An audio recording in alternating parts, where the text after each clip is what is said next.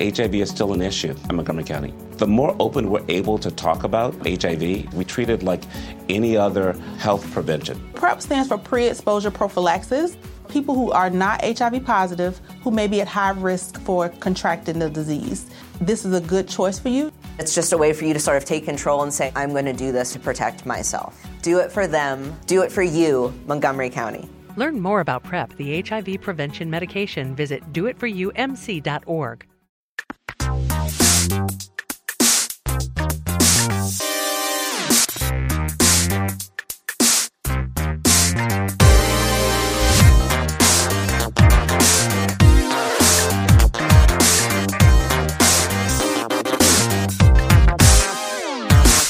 Saudações a todos e bem-vindos a mais uma edição do Mothership, o podcast de videogames e outras formas de entretenimento eletrônico do Overloader. Eu tô vendo já a Jéssica correndo aqui porque eu clipei com minha fala alta inicial, é isso? Eu vi todo mundo deu um salto de... E nem fui eu. É verdade, é verdade. Na minha orelha tava tudo bom, então eu achei que tava tudo ok. Eu sou o seu anfitrião, Heitor de Paula, tô aqui com Caio Teixeira. Olá! E Henrique Sampaio. Olá. Como estão, senhores? Tudo bem. Tô ótimo. Aliás, é meio difícil falar tudo bem nessa semana, nesse ano, mas tudo bem. Assim, eu sempre presumo que tá tudo bem tirando tudo que tá horrível. Eu escolhi a ignorância das minhas férias, então pra mim tá tudo ótimo, cara, sério. Sabe por que Vocês viram que ontem ficou escuro tudo? Você sabe por quê? Lógico que não, porque eu não tenho mais Twitter. Não, somos de Twitter, você abre esse jornal, você ia ver. Eu também não abro mais nada. Você simplesmente não tá se informando. Assim, mas eu acredito que sua saúde mental esteja melhorando. Sim! Foi uma mudança climática acompanhada de queimadas tão severas das nossas florestas que a fumaça veio até aqui e apagou o dia. Pra que você me contou? Agora eu tô triste. Eu sei, a gente precisa ficar triste. Não! A gente precisa ficar com raiva, eu acho. Cara, saca só. É só minhas férias. Só isso. Segunda-feira eu volto das férias e aí eu volto a ser a pessoa triste e rabugenta que eu sempre fui.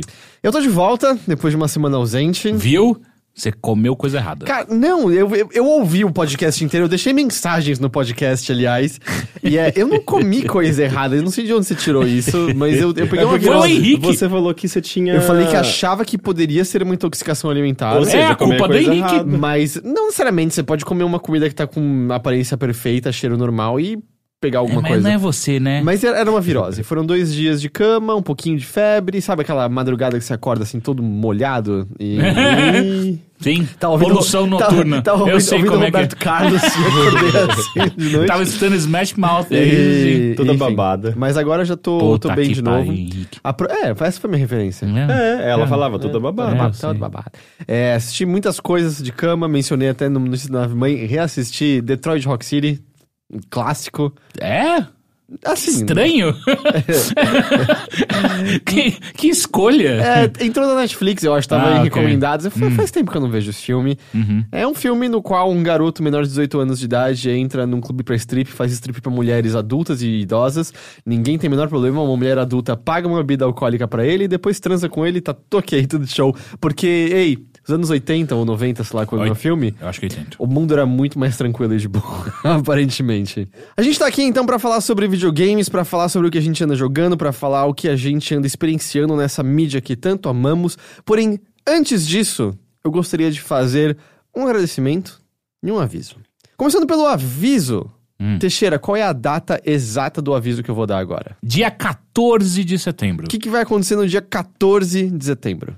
Talvez o mundo acabe. Fora isso, de nossa parte. É o aniversário de 5 anos do Overloader. Na verdade, o aniversário já vai ter rolado. É a festa. Aí sim. Festa de aniversário do Overloader de 5 anos.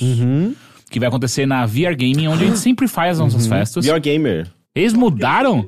Eu concordo que eles deveriam mudar de nome. Não, VR Gamers. Gaming seria melhor do que sempre VR foi Gamer. VR Gamer. Deveria mudar de nome, então. Vou sugerir pro Leandro. É só ele ficar doidão, que daí a gente consegue mudar o nome dessa empresa. Sempre foi VR Gamer. Vai acontecer lá, como sempre aconteceu, entrada...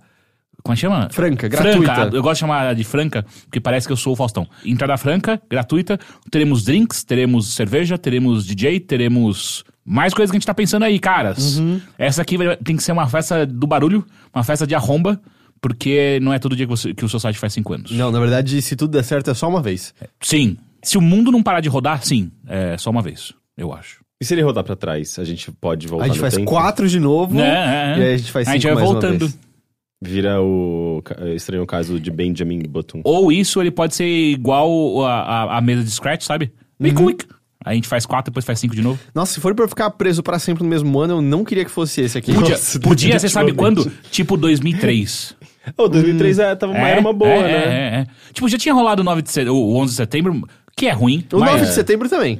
Não é muito bom. Na verdade, se você for pensar, sempre vai ter algumas merdas, mas 2003 tava menos pior. Não tava? Tava bem Ou até menos mesmo pior. 97, assim, sabe? Eu acho que tava tão ruim quanto a gente só era mais ignorante sobre. Exato, então. Eu voltar a ter 97 anos. Bom, VR Gamer fica perto dos metrôs Ana Rosa e Vila Mariana, né? Sim. A gente vai passar essas informações tudo direitinho, mas por enquanto basta saber a data, então, de 14 de setembro. Já anota na sua agendinha, já se prepara. De graça, só colar, curtir com a gente. Festa de 5 anos do Overloader. Será incrível. Vai ser incrível. O que vai ser, Henrique? Incrível. É isso aí. E em seguida eu quero agradecer o Luiz Dal Poço e o Marcelo Henrique dos Santos, que são nossos apoiadores da vez, seja no apoia.se/overloader ou no PicPay. Se você procurar ali @overloader, você encontra nossas campanhas de financiamento coletivo. É graças a essas campanhas, PicPay recém-estreada, 2 semanas de vida nesse momento, mas o Apoia-se continua lá firme e forte, ainda é o grosso do que vem pra gente, mas qualquer uma das duas que você escolha tá ótimo pra gente. O fino do PicPay tá ótimo também, não tem problema. Porque se o grosso vem do Apoia-se... Então ok, gostei. Não? E lembrando que no PicPay, se você tiver aquele cashback, você pode, tipo, apoiar Perfeito. a gente sem nenhum custo Você vai ser pago adicional. pra apoiar a gente. Exato. Não, mas sim. Sim. Então, qualquer uma das duas, apoia.se/overloader ou PicPay, procure o Overloader por lá. A gente precisa, tipo... Tem um endereçozinho, é picpay.me/overloader. É, achei difícil. Não é difícil. Mas de qualquer forma, a pessoa vai precisar do aplicativo no celular. Exato, pra porque se você entrar na internet, o cara vai falar, legal, agora entra no seu aplicativo e faz. Ou você pode entrar no mais novo e lindo overloader.com.br e ir ali em cima no canto da direita e clicar assine e clicar qualquer uma das duas opções. Aí que você tá escolhe. valendo. Mas por quê? Porque essas são as campanhas que mantêm a gente de pé, que mantêm a gente funcionando, que faz com que o Overloader possa existir e possa comemorar 5 anos de idade. Então, se você gosta desse programa, se você gosta do outro nosso podcast, se você gosta das nossas transmissões, se você gosta de vídeos ou textos, por que não? A gente teve um texto publicado pelo Henrique na semana sobre Árida, por exemplo, uma matéria com seus desenvolvedores. Se você gosta de tudo isso e gostaria que isso continuasse a existir, acesse qualquer uma dessas duas opções que eu dei, apoia.se/overloader ou picpay.me/overloader, que você vai encontrar maneiras de nos apoiar. É isso. É isso? É isso, perfeito. Obrigado. Antes da gente seguir em frente, a gente só vai ouvir aqui o depoimento do Bruno Andrade, de Guará, no Distrito Federal, falar um pouquinho sobre por que o Overloader é importante pra ele. São os depoimentos que a gente tinha pedido pra aquele nosso vídeo especial, e a gente tá colocando eles aqui pra poder ter aquele contato extra com vocês. E aí, galera, beleza? O Overloader é importante para mim, pois foi aonde eu consegui me conectar tanto com jogos, com uma cultura pop e conhecer pessoas assim com interesses iguais e extremamente talentosos. É um local onde eu aprendi muitas coisas sobre os jogos, é um local onde eu fui para saber mais, e quanto mais eu sabia, mais eu percebia que eu não sabia. Mas é um local muito, muito divertido, foi onde tem memes muito engraçados, como o balde. Pega o balde, olha o balde. Ou então, feliz aniversário, Heitor. Se bem que seu aniversário foi essa semana. Então, feliz aniversário mesmo. E muitas outras coisas. É um local onde, nos momentos mais felizes da minha vida, eu estava lá escutando. Nos momentos difíceis me ajudaram bastante. Sempre me divertindo, sempre me informando. É um local onde que me expandiu minha mente em relação a jogos e o conhecimento sobre o jogo e as coisas sobre os jogos em lugares distantes. E é isso. Te amo, Henrique. Valeu.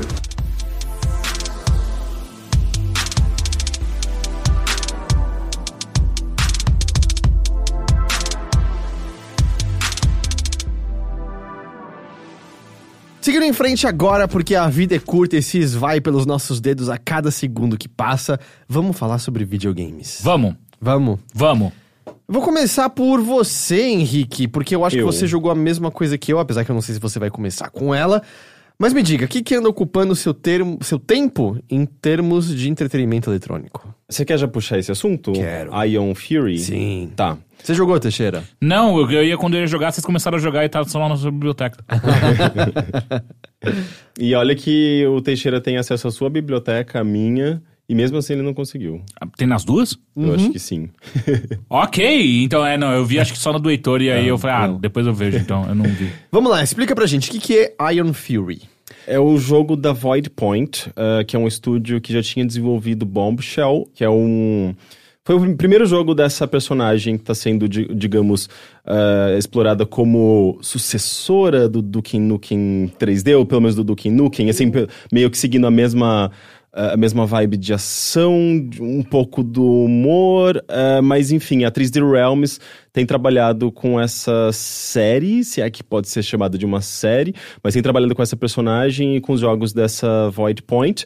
E no caso, o Iron Fury é um jogo totalmente aos moldes de Duke Nukem 3D. Ele faz uso da Build Engine, que é a engine do Duke Nukem 3D, uma versão melhorada. Mas basicamente, eu acho que é o primeiro jogo em 19 anos a utilizar essa engine. Então ele tem aquele visual bem de shooter dos anos 90, assim, com sprites 2D. E ele tem muito da pegada, assim, do Duke Nukem 3D, sem o conteúdo machista, escroto. Naquelas, né? Mas tudo Naquelas, mas ainda assim, é 99% menos ofensivo e menos tosco do que o Duke Nukem 3D. Só ia mencionar, a personagem nasceu como Duke Nukem, né, na verdade. Bombshell foi processado pela Gearbox, acho que justamente. Foi porque processado? na verdade a Gearbox tinha os direitos de Duke Nukem, e aí o Bombshell nasceu como um jogo de Duke Nukem, e aí a Gearbox, não, vocês não podem mais usar, é nosso agora, deu uma briga. Aí eles criaram a personagem, e aí só porque eles pareciam amaldiçoados, Iron Fury era originalmente Iron Maiden. Caralho! E aí o Iron Maiden processou eles, porque dizendo que era muito parecido com o nome, dizendo que a caveirinha do logo parecia demais o Edge. Foi meio proposital também, né? Não, porque o jogo já existia com essa caveirinha e, tipo, eles não tinham dado a mínima, Mas sabe? O nome Iron Maiden certamente era uma referência. Mas Iron Maiden existe antes da banda Iron Maiden, né? Então... Não, sim, mas assim, a criação Iron Maiden... indubitavelmente era uma referência a Iron Maiden, e talvez a caveirinha reforçasse isso, e eu não sei, assim, tipo, sempre rola essas coisas de, vai gerar confusão entre as marcas. Henrique comparativista, né? É o melhor Henrique. Não, eu tô falando é muito comum casos, assim, em mídia. Enfim, era só isso, só, tipo, dizer que a genealogia tá nessa, e assim, você até falar o humor, mais ou menos, dos moldes, o humor é 100% o humor de Duke Nukem, assim, 100%, é o mesmo, tipo, humor... quarta série, bobo, que não vai fazer você dar risada alto, que tem trocadilhos com pinto, prepúcio, peitos, pum. Mas bem menos. Menos? Como né? assim? Tem tipo gigante, o time da cidade é o Foreskin. Gigante. Já me fez rir. Tem um produto, tipo, fazendo piada com Olay, que é o que existe, chama O Gay. É que esse daí, na verdade, não foi aprovado pela própria 3D Realms. E ele vai ser retirado do jogo agora. Eles estão retirando Mas, tipo, do jogo. todas as coisas do jogo. Você encontra várias privadas à venda com desconto. Teixeira, chuta quanto é o desconto? 69. Exato. Eu fiz esse jogo! Bem imbecil. É que a personagem em si, ela fala umas bobagens de vez em quando, mas ela não é tão idiota que nem o Duke Nukem. Ela faz citações de filmes toda hora, que nem o Duke Nukem, só que é de outros filmes, não são os que ela tem uma voz. E ela não é necessariamente... Ela não é sexualizada. Não, nem parece, né? Só que ao mesmo tempo, eles não conseguiram desenvolver essa personagem, né? Não, tipo, ela é nula, assim, é só uma voz que você ouve de vez em quando, faz essas piadinhas mas meio é uma bobas. boa voz. Ela falando coisas como... Say hello to my little friend. Da hora. Né? Sabe? Por exemplo. São várias referências de filmes. Eles pegaram, tipo, eles falaram, tá, e se o Duke Nukem fosse uma mulher? E é isso, basicamente. Assim. Mas a ameaça alienígena é a mesma? Não é alienígena, são gangues numa cidade meio de... como se diz quando você é um fanático? É um... Cultistas. Então, tipo... o jogo tem... Se você aperta F1, ele tem...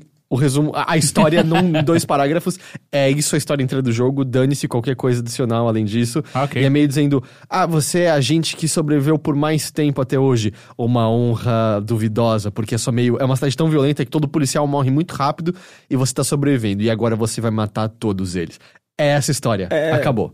É nula, né? Mas ainda assim é tipo, é uma personagem que representa, sei lá, uma força policial matando todo mundo, assim, é basicamente isso. Que ainda assim, do Duke Nukem se resumia a they're taking away our babes. Era isso, era pior. Não, era 10 vezes pior, assim, tudo. Tipo, era um jogo muito bom, mas a gente era criança, meio que não ligava e meio que ninguém questionava. Só hoje. Exato. Mas quando eu joguei, assim, há uns 3 anos e eu fiquei impressionado, assim, tipo, é muito nojento, sabe? Mas é misógino. Quando você vai no caixa eletrônico, você mexe no caixa eletrônico, voam moedinhas em você, e aí sai uma voz eletrônica. Shake it to me, baby. Shake it, baby. Shake it, baby. Então tem várias referências diretas a Duke Nukem. Você pode dar descarga na privada. Você não pode mijar. Não.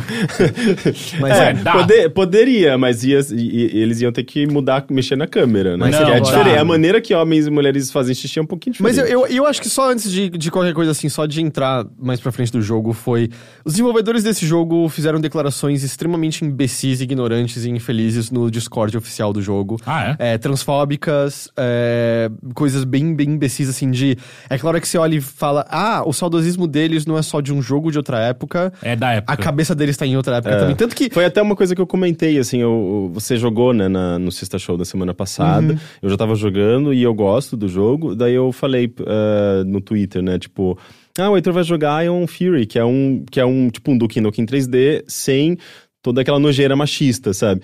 Daí alguém, que inclusive foi a primeira vez que eu tive contato, né, com essa questão, alguém me passou o link falando assim, a nojeira machista, escrota não tá no jogo, mas está nos desenvolvedores. Eles falaram um monte de bosta, e bosta mal informada, assim, do tipo, um deles achando que ele era a coisa mais genial do mundo, dizendo, tipo, eles estavam, em algum momento eles começam a falar do Duke Nukem. Não é porque as pessoas são muito chatas, não daria pro Duke Nukem existir hoje em dia. E aí, essa me deixou muito com o pé atrás de... Não, é só porque todo mundo acha o Duke Nukem imbecil. Essas pessoas acham que o Duke Nukem seria relevante hoje em dia. E fora que eu fiquei muito... Pera... Eles acham que as piadas que estão no jogo são boas? Porque eu tava achando boas porque elas são terríveis. Não, mas bateu a impressão de... Eles acham que elas são legitimamente boas, mas... Enfim, eles começaram a falar umas coisas mais a fundo e um deles acha que teve uma grande sacada dizendo eu não consigo entender direito esses movimentos dos SJWs hoje em dia. Por exemplo, feminismo, eles fazem, tipo, marcha das vadias, mas aí você faz uma personagem com pouca roupa e de repente você tá objetificando ela. Empoderamento e objetificação. Dois conceitos bem simples de entender e completamente à parte. Ele não sabe entender o contexto, né? Tipo, que as mulheres na Marcha das Vadias, elas se vestem com pouca roupa por uma... Sabe, tem uma ressignificação. É uma ressignificação, é uma questão política que está sendo tratada. Não é... Ele está correlacionando com...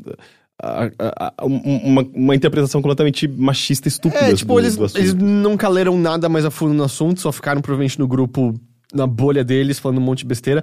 Aí um deles começou a tentar se defender no Twitter, ele só foi ficando pior, e aí ele foi pro Discord falar que é porque eu tô no espectro autista e eu não consigo me expressar muito bem. Sacanagem! Eu juro. Foi... Puta que pariu! Enfim, depois disso, a 3D Realms fez um pedido de desculpas, dizendo, olha, a gente pede desculpa de maneira inequívoca, o que a gente falou foi... Nem foi a 3D Realms, né? Foi mais a Void Point, mas dizendo, tipo, o que os desenvolvedores... Eu acho que os dois se posicionaram, né? Mas não, foi imbecil, não representa os valores que a gente quer. Encontraram também fora da área do jogo um xingamento homofóbico que algum desenvolvedor botou de piada só um pro outro, mas foi encontrado e... Porra, cara, como você deixa isso? O que deu a entender é que existem algumas pessoas naquela equipe que provavelmente são não apenas homofóbicas, transfóbicas, mas eles falam de uma maneira muito pejorativa a pessoas que pensam diferente deles, né? Tipo, usando os termos social justice warrior, que até hoje eu não entendo como isso pode soar negativo, mas dá pra ver, assim, tipo, pessoas extremamente reacionárias, sabe? Pelo menos uma ou duas pessoas extremamente reacionárias ali e que provavelmente não representava a visão da empresa como um todo. Até porque se todo mundo pensasse daquela maneira, talvez eles não tivessem tomado essa atitude. Né? Eu não sei. Eu sei que eles fizeram os pedidos, eles falaram, foi uma bosta, não representa o que a gente quer aparecer no jogo, a gente vai tirar essas coisas ofensivas e tal. E o lance das coisas ofensivas é que todo o conteúdo foi aprovado pela 3D Realms. A 3D Realms se posicionou e falou, a gente não tinha visto essa piadinha do all gay. Se a gente tivesse visto, a gente não teria aprovado. Tanto é que depois disso eles também falaram que eles vão adotar uma política de Tipo, qualquer tipo de conteúdo de ódio com preconceito, assim, tipo, vai ser cortado na hora, assim, cortar relações e tudo mais. Tipo, uma coisa rígida, porque eles não querem que isso se repita e que 10 mil dólares foram doados pra uma ONG, eu acho, um grupo que ajuda pessoas LGBT e tal. Então, 10 mil dólares do lucro do jogo, né? Que tem vendido bem. Sim, ele tava dos melhores vendidos do Steam. Pelo menos até hoje, né? Porque review bombing. Rolou isso por conta dessas já coisas. Tá rolando. Tipo, o jogo tava como se diz? Overwhelmingly good. Overwhelmingly good no Steam, o que, obviamente, com as reviews positivas, isso impulsiona. Overwhelmingly positive. Positive. Mas com as reviews positivas, isso acaba destacando o jogo na própria ferramenta ali do Steam.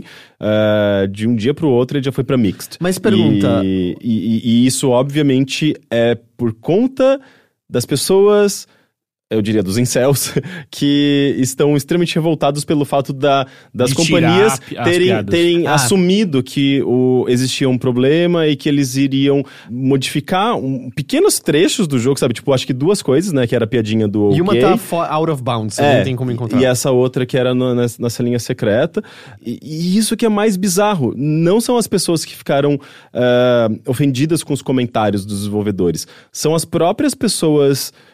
que defendiam o jogo da maneira como ele era e provavelmente defendia os desenvolvedores, né, tipo, por se expressarem daquela maneira, que estão atacando o jogo. Eu ia perguntar justamente de onde estava vindo o bombardeio, mas zero surpresa que tá vindo justamente. É sempre um lado específico. É sempre o lado tóxico, sabe? E é muito... Eu vejo, assim, claramente, assim, uma criança que tava, sei lá, brincando com alguma coisa, assim, que ela gostava muito, e daí a mãe falou, não, você vai ter que compartilhar a sua brincadeira, ou tipo, você vai ter que incluir mais pessoas. Daí a criança, em vez de compartilhar e brincar junto, ela vai lá e destrói o brinquedo, sabe? É tipo isso. De que jeito o Steam apaga esses review bombas depois de um tempo? Não sei. Mas, não, é uma política do Steam. É que eles demoram, mas eles, se não é concernente ao jogo em si, eles apagam. O problema é que eles apagam qualquer coisa positiva que tenha sido publicada nesse período também. Mas enfim, eles fizeram esse pedido de desculpas. Se o pedido de desculpas é suficiente pra você ou não, você que sabe decidir isso. Eu sinto que esse tom imbecil dos desenvolvedores não tá presente no jogo em si. O jogo é um humor quarta série, o jogo bobão, ele é bobão, mas não tá lá. E aí, dito isso, assim, tipo, o jogo em si. Eu joguei umas 6 horas, eu acho ele excelente. Puta de um jogo de tiro legal, criado com ideias de jogos de tiro dessa época, mas obviamente refinando muitas das ideias. Tem desde a estética, que me agrada profundamente. Eu não acho que é só uma estética que foi a gente tem modelos 3D melhor e isso é superado. Não, eu acho que existe uma estética genuína naquele tipo de mundo, nas coisas várias serem só elementos, sprites 2D que ficam acompanhando a sua visão, de alguns elementos 3D serem feitos de voxel e ganharem uma profundidade diferente. Isso já tinha no próprio Duke Nukem, foi explorado muito no Blood também. Ele pega, tipo, as melhores ideias, inclusive, de todos esses jogos, né? Do Shadow Warrior, do Blood, coisas do tipo... armas que fazem o inimigo pegar fogo, daí tem toda uma animação 2D, né? Tipo, do inimigo pegando fogo. É bonito. Coisas, tipo, super violentas e meio cômicas, que como você tinha no Blood, por exemplo, o inimigo cai, fica uma cabeça no chão, você chuta a cabeça, sabe? Você até te assusta, porque faz um puta barulho e você só anda por um corredor, você matou todo mundo, e de repente que é você chutando pedaços deles e tal. E ele é muito vertical, né? É curioso isso, assim, tipo, esses jogos, eles tinham uma dificuldade muito grande de criar uma verticalidade, porque, na verdade, é uma engine que é 2D e meio, que eles chamam. Não é 3D da maneira como a gente conhece. Eu lembro de brincar um pouco com o editor de mapa, assim, quando era criança e tinha tempo livre. É difícil você construir uma coisa em cima da outra, porque você não tá vendo o cenário em 3D, você tá vendo, na verdade, as duas coisas uma em cima da outra, sabe? Tipo, vocês têm que ajustar no código mesmo, assim, a altura dessas salas. Eles devem ter facilitado disso com algum editor, criado alguma ferramenta interna. Porque eu me lembro que no Doom você nem podia botar uma coisa em cima da outra, né? Sim. Tipo, tinha coisas em elevação diferente, mas nunca tinha uma sala em cima da outra. Sim. Mas eles conseguiram construir cenários, assim, super verticais e muito do brilhantismo do level design desse jogo tá baseado nisso, assim, de você conseguir explorar esse cenário verticalmente e ter muitas coisinhas secretas, muitas salas secretas, e é gostoso de explorar, sabe? Tipo, eu sinto que é um jogo que é metade das qualidades dele são relacionadas à ação, da maneira como você interage com o mundo, né? A partir das armas e das diferentes maneiras como elas funcionam com o mundo, os inimigos e tudo mais. Que na verdade eu acho que é bem básico, assim, tipo, não tem nada muito criativo nesse aspecto. Eu acho uma ação bastante boa. Mas, assim, não, o game feel é bom, mas as armas em si, tipo, não são necessariamente criativas. Elas são meio simplesonas. Tipo, tem a pistola, tem a shotgun, tem a metralhadora. Aí vai aumentando, daí quando chega na arma número 8, já tem um raio laser. Assim, tipo, eu acho que então, eu peguei aí que todas. não tem. Assim, tipo, tem no aquela... Duke Nukem, por exemplo, você tinha a arma que encolhia os encolhia, inimigos, ele pisava. Eu adorava isso. Ele não é tão criativo nesse ponto. Tem coisas assim, tipo, a pistola tem um tiro secundário que você faz um Rainum do McCree, que, tipo, você mira em todo mundo, você solta, e você mata. O lança-granadas é a shotgun. Você ganha um acoplamento pra shotgun. Entendi. E se alterna entre os dois tiros. Tem, por exemplo, a granada eu acho divertida, em que ela é tipo uma bola de boliche. Então você pode jogar pelo chão e quicar pelos cantos e bater nos inimigos e explodir e coisa assim. Mas não é sempre difícil de usar, né? Eu me mato com aquela porcaria. Eu também acho. Mas não, eu concordo com isso, assim, não é... Isso foi incrível! Isso foi gravado. Eu acho que não saiu no microfone. Mas assim, basicamente o Morrissey entrou nos nossos ouvidos, literalmente. Mas, tipo, aquela besta, ela é um pouco mais pirada, mas eu não achei ela particularmente útil no geral. Eu acho ela bem útil, mas ainda assim, é tipo, um arco e flecha, sabe? É que a tipo, função secundária, ela... Arco e flecha não, uma besta. Ela superaquece e dispara que nem louco, mas... Eu tenho uma pergunta rápida que tá um pouco relacionada a armas, que é... Eu assisti um trailer e em algum momento parece ele mirando pra cima. Você consegue agora mirar com o mouse de fato? Então, essa é uma coisa curiosa. No Duke Nukem, você já podia usar o mouse. Sim, mas não era padrão. Eu nunca joguei. Eu também não. Todo mundo jogava com page up, page down. Até porque era padrão dos jogos não existir olhar pra cima, olhar pra baixo. Alguns jogos nem... Acho que Duke Nukem foi o primeiro que você podia pular, né? No Doom você não podia pular, ou podia? Doom você pulava. Não, Doom? Tanto que o espaço é abrir porta. O Doom você não pula. Não tinha hora que você tinha que pular? Não, você não conseguia passar de Bom, baixo. enfim, mas o o que Duke Nukem eu acho que é um dos você... primeiros a tornar isso... Os cenários mais verticais, Dark Forces inclusive. já tinha olhar pra cima e pra baixo Quaking. e pular. Mas as pessoas não depois, né? usavam muito, porque...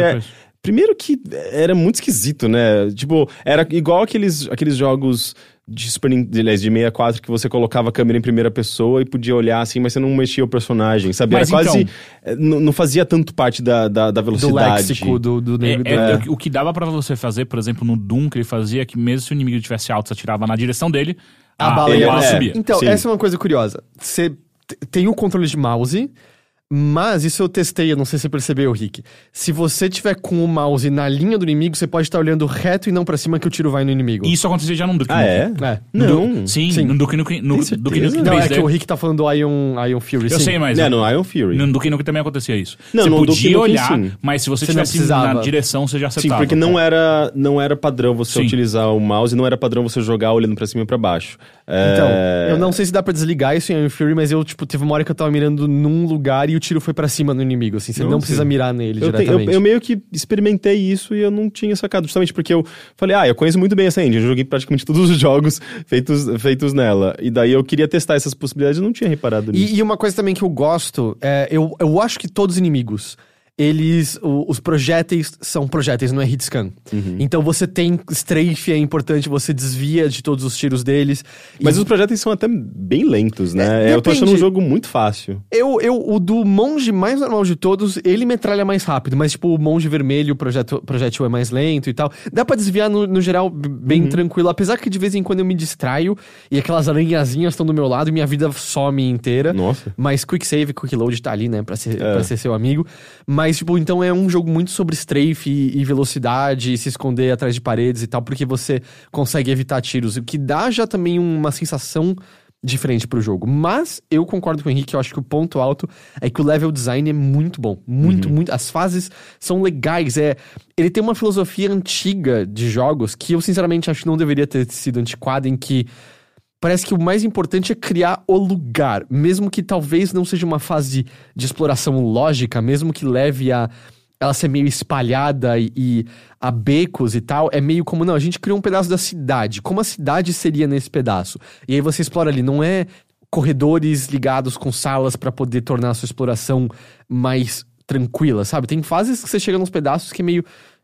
Caralho, tem muitas opções. Pra onde eu vou agora? Você até fica que nem uma barata tonta de um lado pro outro. Mas é legal isso. Mas eventualmente você acaba sempre se localizando, né? Você, tipo, tem vários caminhos, daí você pega um caminho, daí você sobe, você vai pra outro lugar, de repente você sai e fala, eu saí aqui, eu conheço esse lugar. Daí, tipo, você percebe que tem várias maneiras de você navegar pelos mesmos lugares. Tem atalhos, tem partes secretas, tem... muito dessa filosofia, às vezes, que a gente vê de level design em jogos como Dark Souls mesmo, sabe? Tipo, de você derrubar uma escadinha que... Agora tá mais fácil você chegar no permite lugar. você acessar com mais facilidade um outro espaço. Mas então tem um hub onde você... Não necessariamente. É o mesmo esquema de Half-Life. Quando você chega no final, aparece loading, você já tá, tipo... depois de umas 5, 6 fases que ele, tipo, aparece... Completou o capítulo, aí é uma nova. Antes disso, é tudo interligado. Mas direto. então você tem que ficar revisitando alguns lugares que você já passou, ou não? Não, é mais Então pra que você abre um Não, atalho? meio que são fases fechadas, mas você pode transitar entre elas se você quiser. Se você passar da fase 1 pra fase 2, ele inclusive, antes de você... Quando você estiver nesse ponto de transição, ele vai falar, ainda tem, sei lá, 5 segredos que você não encontrou aqui. Meio que já indicando que você vai pra próxima fase. Mas se você ir pra próxima fase e quiser voltar, você consegue ainda. Não sempre. Não sempre, porque tem momentos em que você chega na, sei lá, passa da fase 2 pra 3 caindo, daí você não tem como subir. Mas é mais sabe? questão, assim, às vezes, não é sempre que você abre isso que o Rick falou, mas é mais questão de ter uma áreazinha inicial, e aí você abre um corta-caminho pra outra área dessa zona daquela fase. Da mesma mesmo, fase. assim, entendeu? E aí você pode voltar pra inicial, tipo, deixa eu procurar mais segredos aqui, ou deixa eu abrir todas as privadas. E é muito engraçado como... Eu abro todas as privadas. Eu tenho muito mais tempo de jogo justamente porque eu fico explorando, sabe? Eu quero pegar os segredos. É muito legal, assim, você encontrar partes novas, ficar observando, falando, putz, ali deve ter alguma coisa. E fica coisa. rolando respawn de inimigos ou Não. Não. Ele tem Monster Closet, utilizado muito, muito bem. Usa termos em português, tipo, isso Existe isso é muito termo específico. pra português de Monster Closet? Explica. Vamos estabelecer aqui. Porta da Esperança. Closet de monstro. Mas Closet também é um... Tem momentos em que você faz alguma ação que ele ativa... Sustinho. Ele meio Sustinho. que gera novos inimigos de lugares que antes eles podiam estar guardados. dentro de Só que um- eles estão o literalmente guardados. Eles são tipo, você volta e desce a parede e os inimigos O estão Doom ali. fazia isso, É, o primeiro Doom, ou até mesmo o novo Doom, em alguns momentos rolava também esses Monster Closet vem de Doom, né? O armário de monstro, é isso, basicamente. E as pessoas durante... Tem um certo tempo que as Porta dos pessoas Desesperados.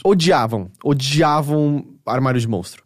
Porque era tipo, injusto, eu já explorei aqui. E aí hoje em dia, de novo, eu acho que é legal, porque é meio... Te pega de vintage. surpresa. Não, a gente pega de surpresa, né? Meio, deixa eu voltar por aqui. Surpresa, você achou que tava seguro? Tá aqui um monte de monstro na sua frente. E também como é um jogo que, de novo, eu acho ele bastante fácil jogando no normal. É meio que você quer ter esses desafios, sabe? Até porque, de novo, o jogo tem esses controles bastante fluidos, ele tem um game feel, sabe? Tipo, uma sensação boa de jogar. Então, não é um problema ele ficar colocando inimigos na sua frente, sabe? Até porque o jogo é muito sobre isso, né? E chefão. Cara, eu não encontrei nenhum até agora. Não, teve o primeiro do primeiro capítulo. Não foi só um monte de inimigo vindo na direção? Não, tem um que voa.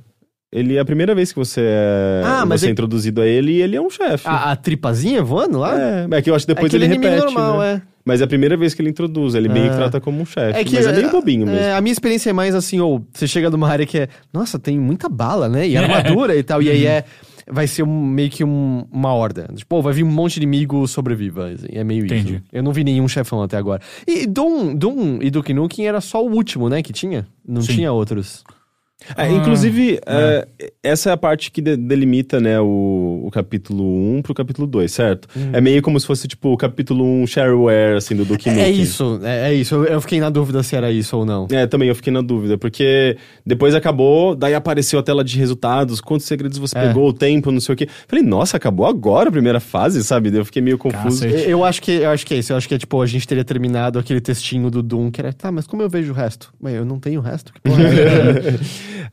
Mas eu tenho gostado, até agora eu gostei mais do primeiro capítulo, justamente porque ele tem mais partes externas, ele mostra a cidade, ele mostra meio que uma cidade meio cyberpunk, Duke assim, Nukem, meio futurista. Puta, é igual o Duke Nukem que você vai pro espaço, daí a nave é meio chata. Sabe o que tem também? Você pode olhar câmeras de segurança. Puta que Que eu pariu. sempre acho meio inútil. Não serve pra nada. Não, eu mas vejo às vezes todos. é bom, porque, por exemplo, no Duke Nukem rolava um negócio que você tinha uma câmera de segurança que você podia ver e tinha um switchzinho que você podia apertar e nunca acontecia nada. Só que se você apertasse e olhasse na câmera de segurança, aparecia uma passagem que tava abrindo.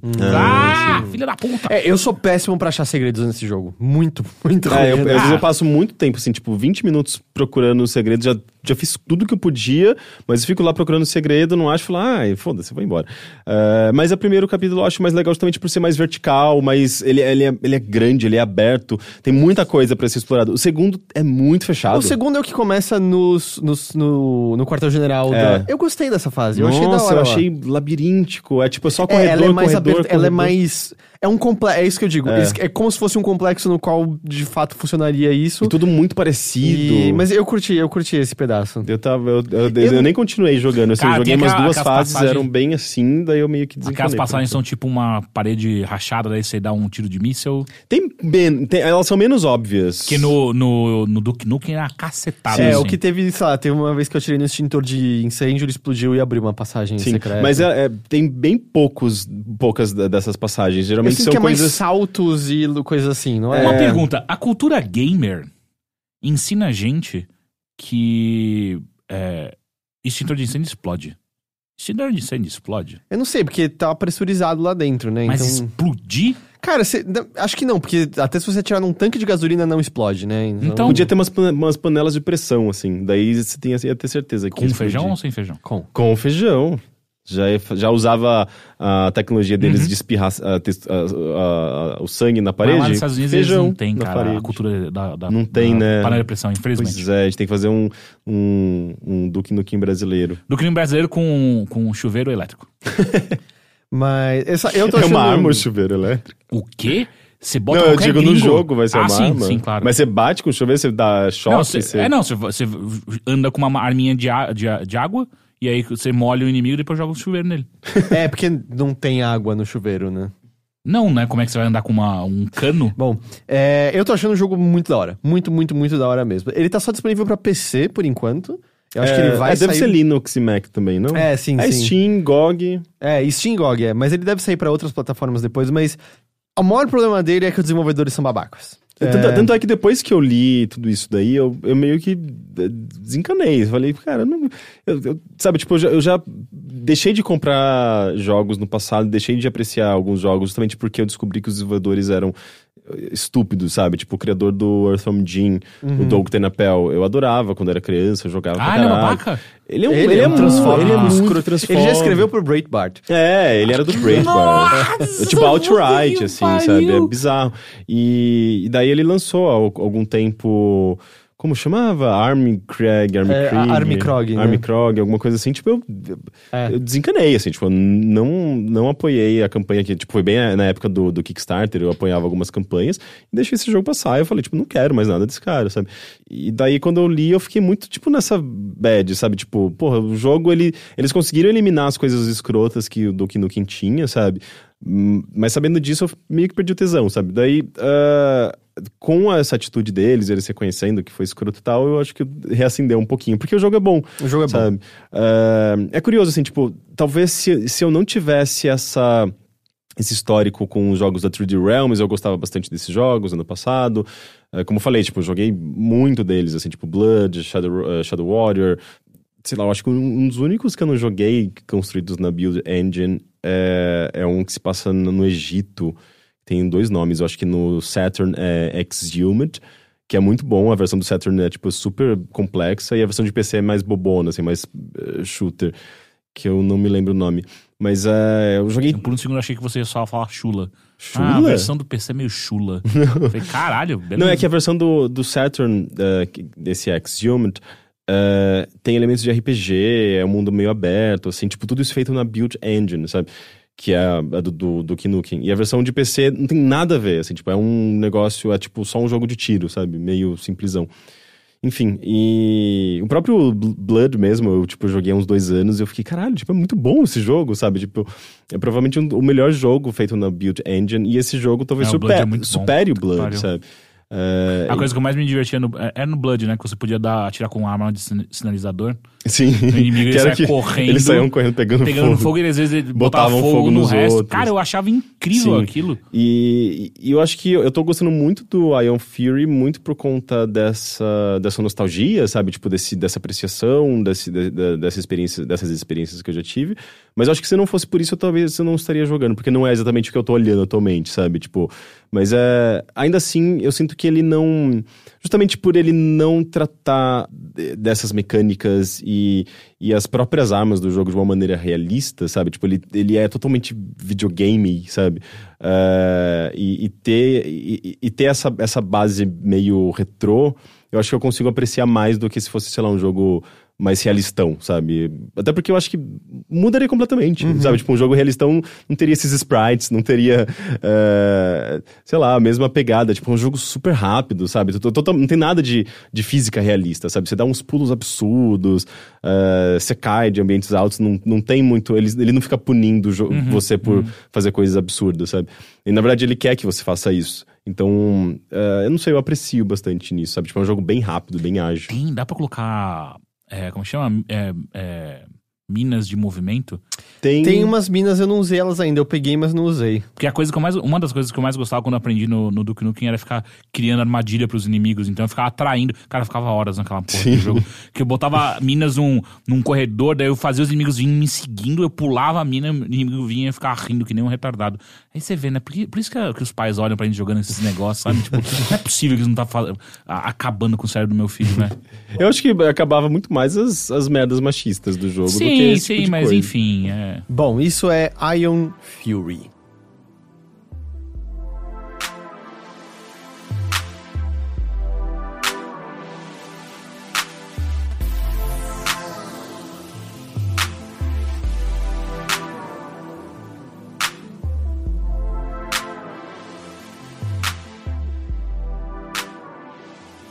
Vamos lá, o que mais que a gente tem aqui hoje? Eu queria comentar um pouquinho do Árida, né? Que eu escrevi na semana passada. Você jogou Árida? Joguei. Legal. Ele tem uma hora, 2 horas. Um jogo bem curtinho, né?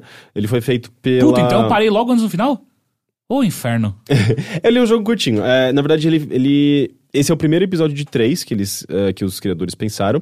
É um jogo que ele nasceu basicamente dentro da Universidade Estadual da Bahia, onde tem essa empresa incubada lá dentro, a Oca Game Lab, que, por sua vez, é meio que uma extensão da Comunidades Virtuais, que é meio que um laboratório também de desenvolvimento de jogos da universidade.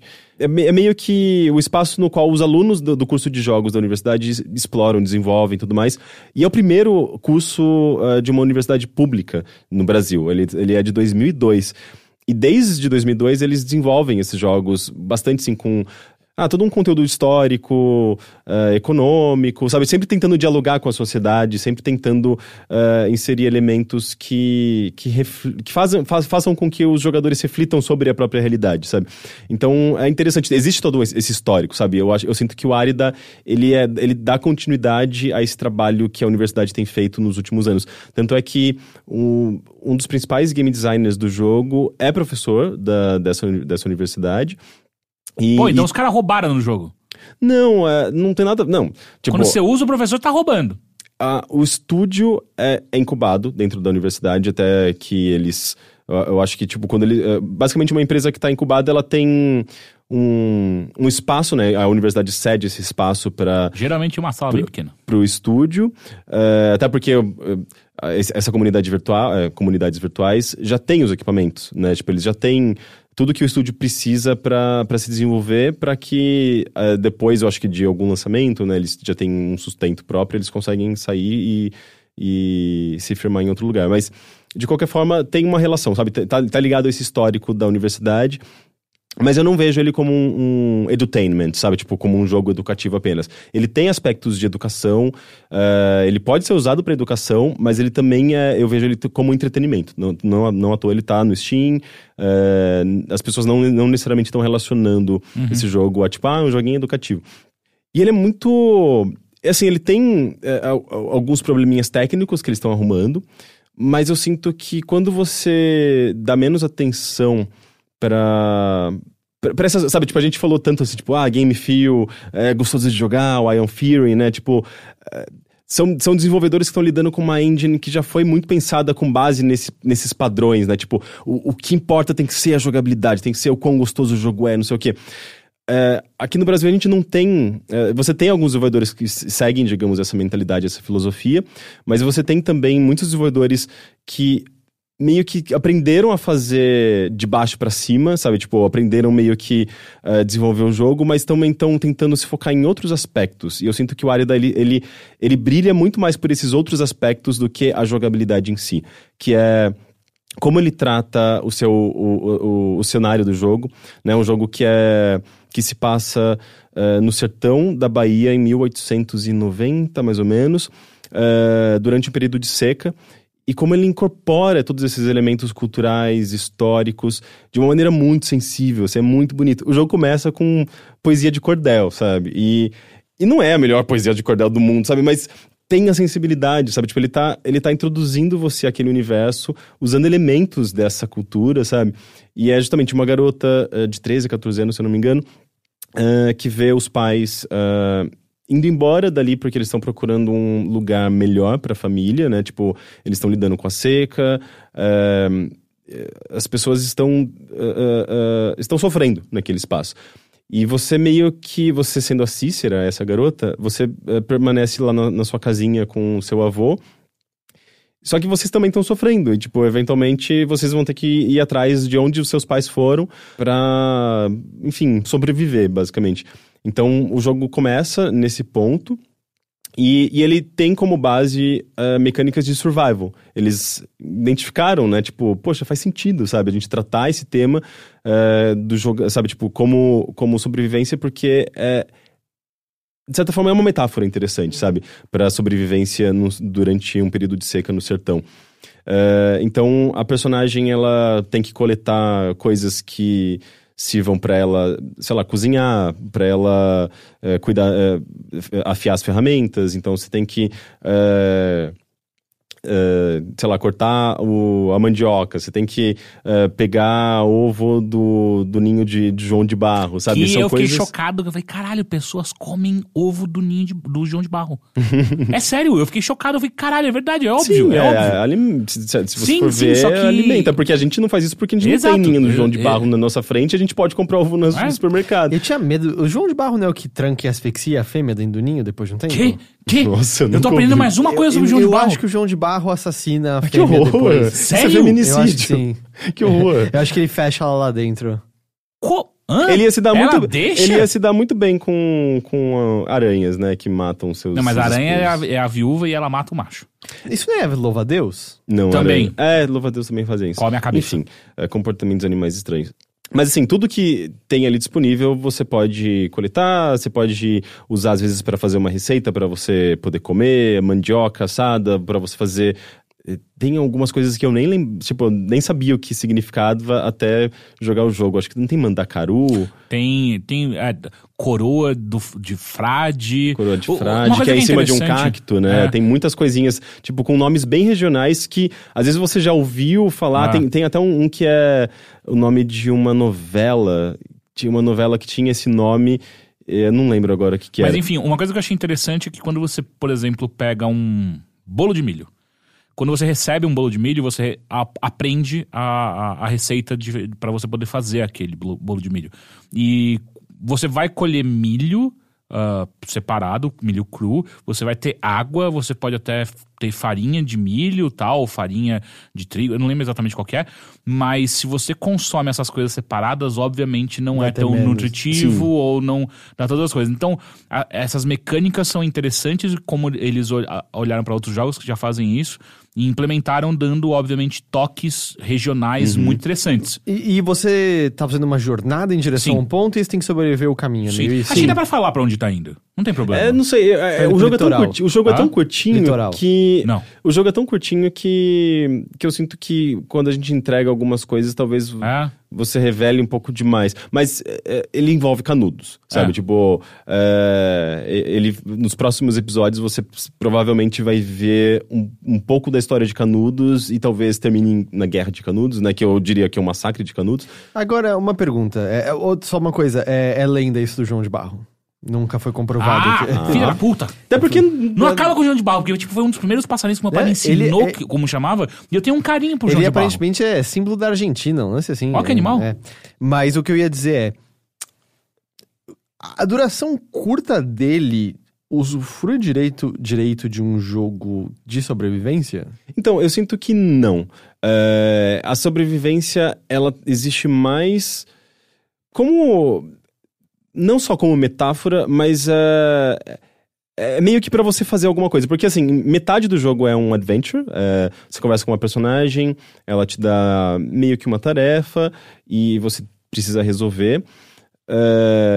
E metade do jogo é você ir sobrevivendo enquanto você tá fazendo essas tarefas, né? Porque, tipo, você tem a barrinha de fome, barrinha de sede. Então, basicamente, você precisa gerenciar isso. Não é difícil. Não é um jogo focado em dificuldade. Você consegue facilmente, assim, encontrar recursos suficientes. O que parece que vai até contra a própria proposta, né? Porque ele tá querendo transmitir um pouco da sensação de você lidar com a seca e do perigo iminente, de como o seu corpo vai sofrer com isso. Então eu sinto que o jogador não sente necessariamente esse sentimento, porque ele tem o suficiente pra sobreviver facilmente ali. A não sei que faça que nem o Bruno, meu namorado, que deixou andando a esmo. Não, ele deixou o jogo parado lá e foi no banheiro, e quando voltou a Cícera tinha morrido. Porra, nem sei como é que morre. Se deixa Não, mas existe alguma animação? Tipo, eu não qual é a vi, mecânica? Eu não vi, eu só ouvi uma musiquinha dele, ela morreu. Daí eu cheguei lá, ela já tava em pé de novo.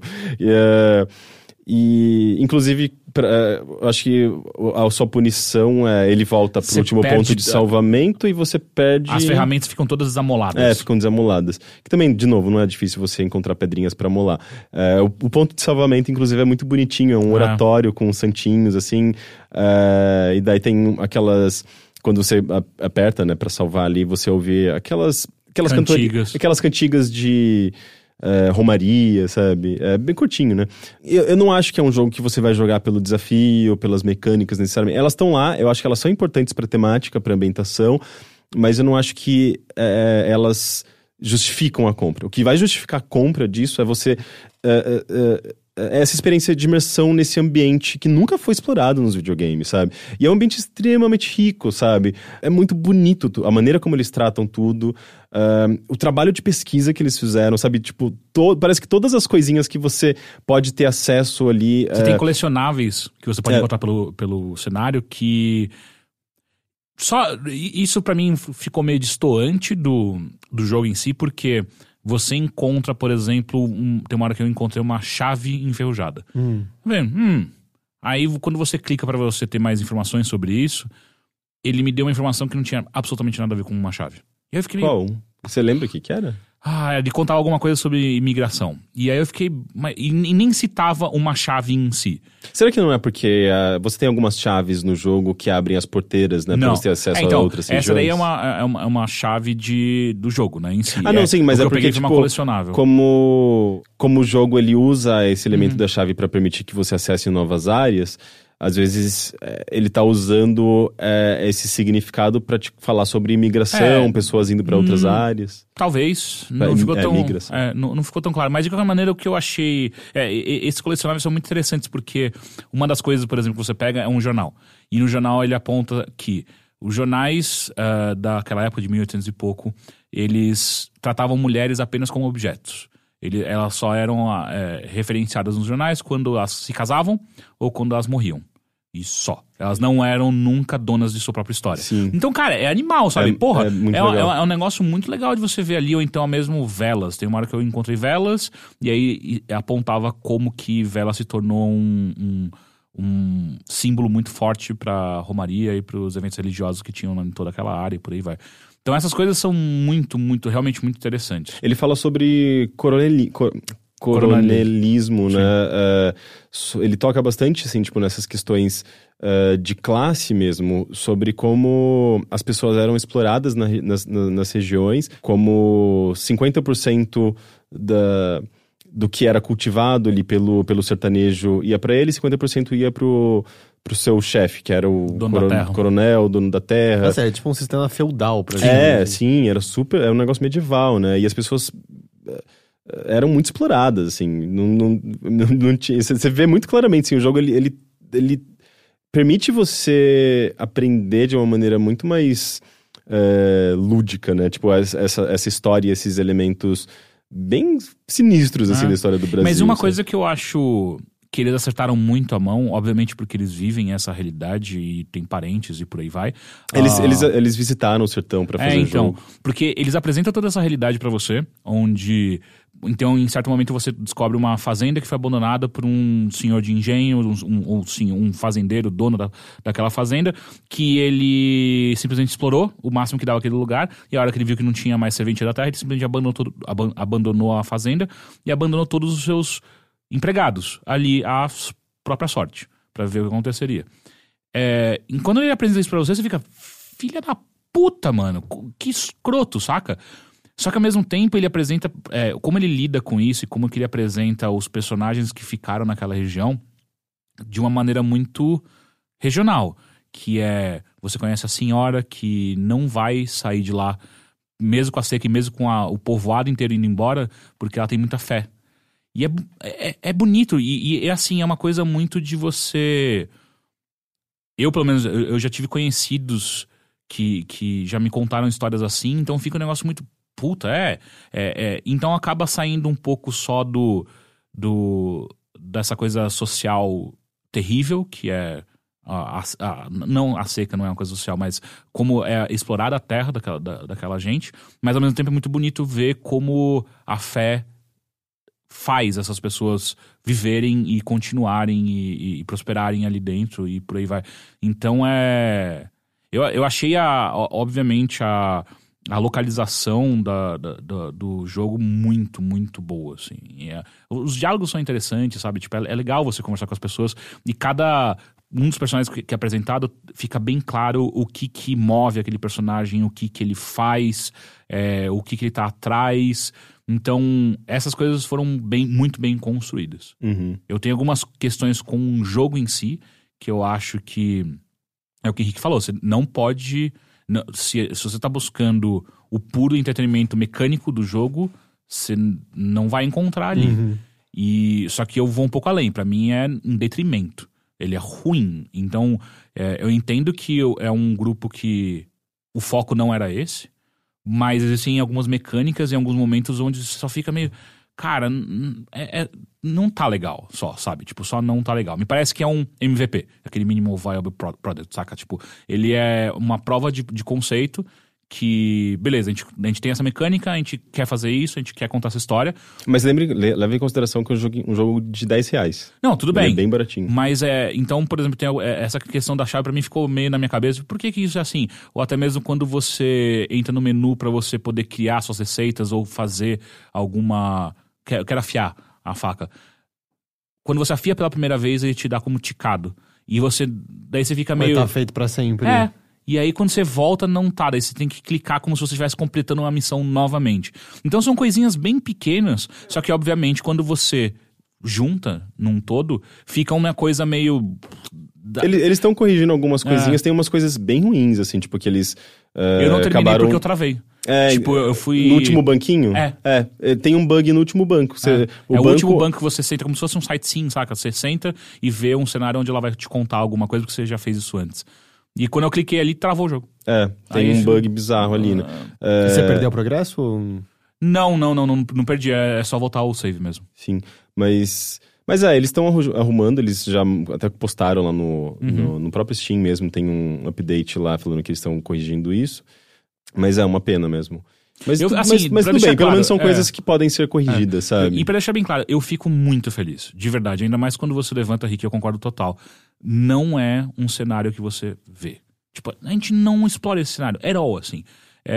Então é muito, muito foda e é muito poderoso, sabe? Você ver, você escutar a romaria, você ser inserido naquela situação de provação e com a fé de uma maneira tão legitimamente brasileira que você não vê em videogame. Herói, assim. E eu já vi muitas peças de teatro, filmes, sabe, a gente tem muitos livros, alguns dos melhores livros brasileiros, né, tipo, escritos no Brasil, são sobre a vida do sertanejo, né, tipo, sertões, vidas secas. O Grande Sertão Veredas. Grande Sertão Veredas. E Alto da Compadecida, e a gente, tá nisso também. Pois é, TV... a gente sabe da riqueza dessa cultura, dessa história. E é muito incrível que, tipo, finalmente a gente esteja vendo isso em videogames, porque a maneira como você aplica esses elementos nos videogames é diferente de como isso é explorado nessas outras mídias.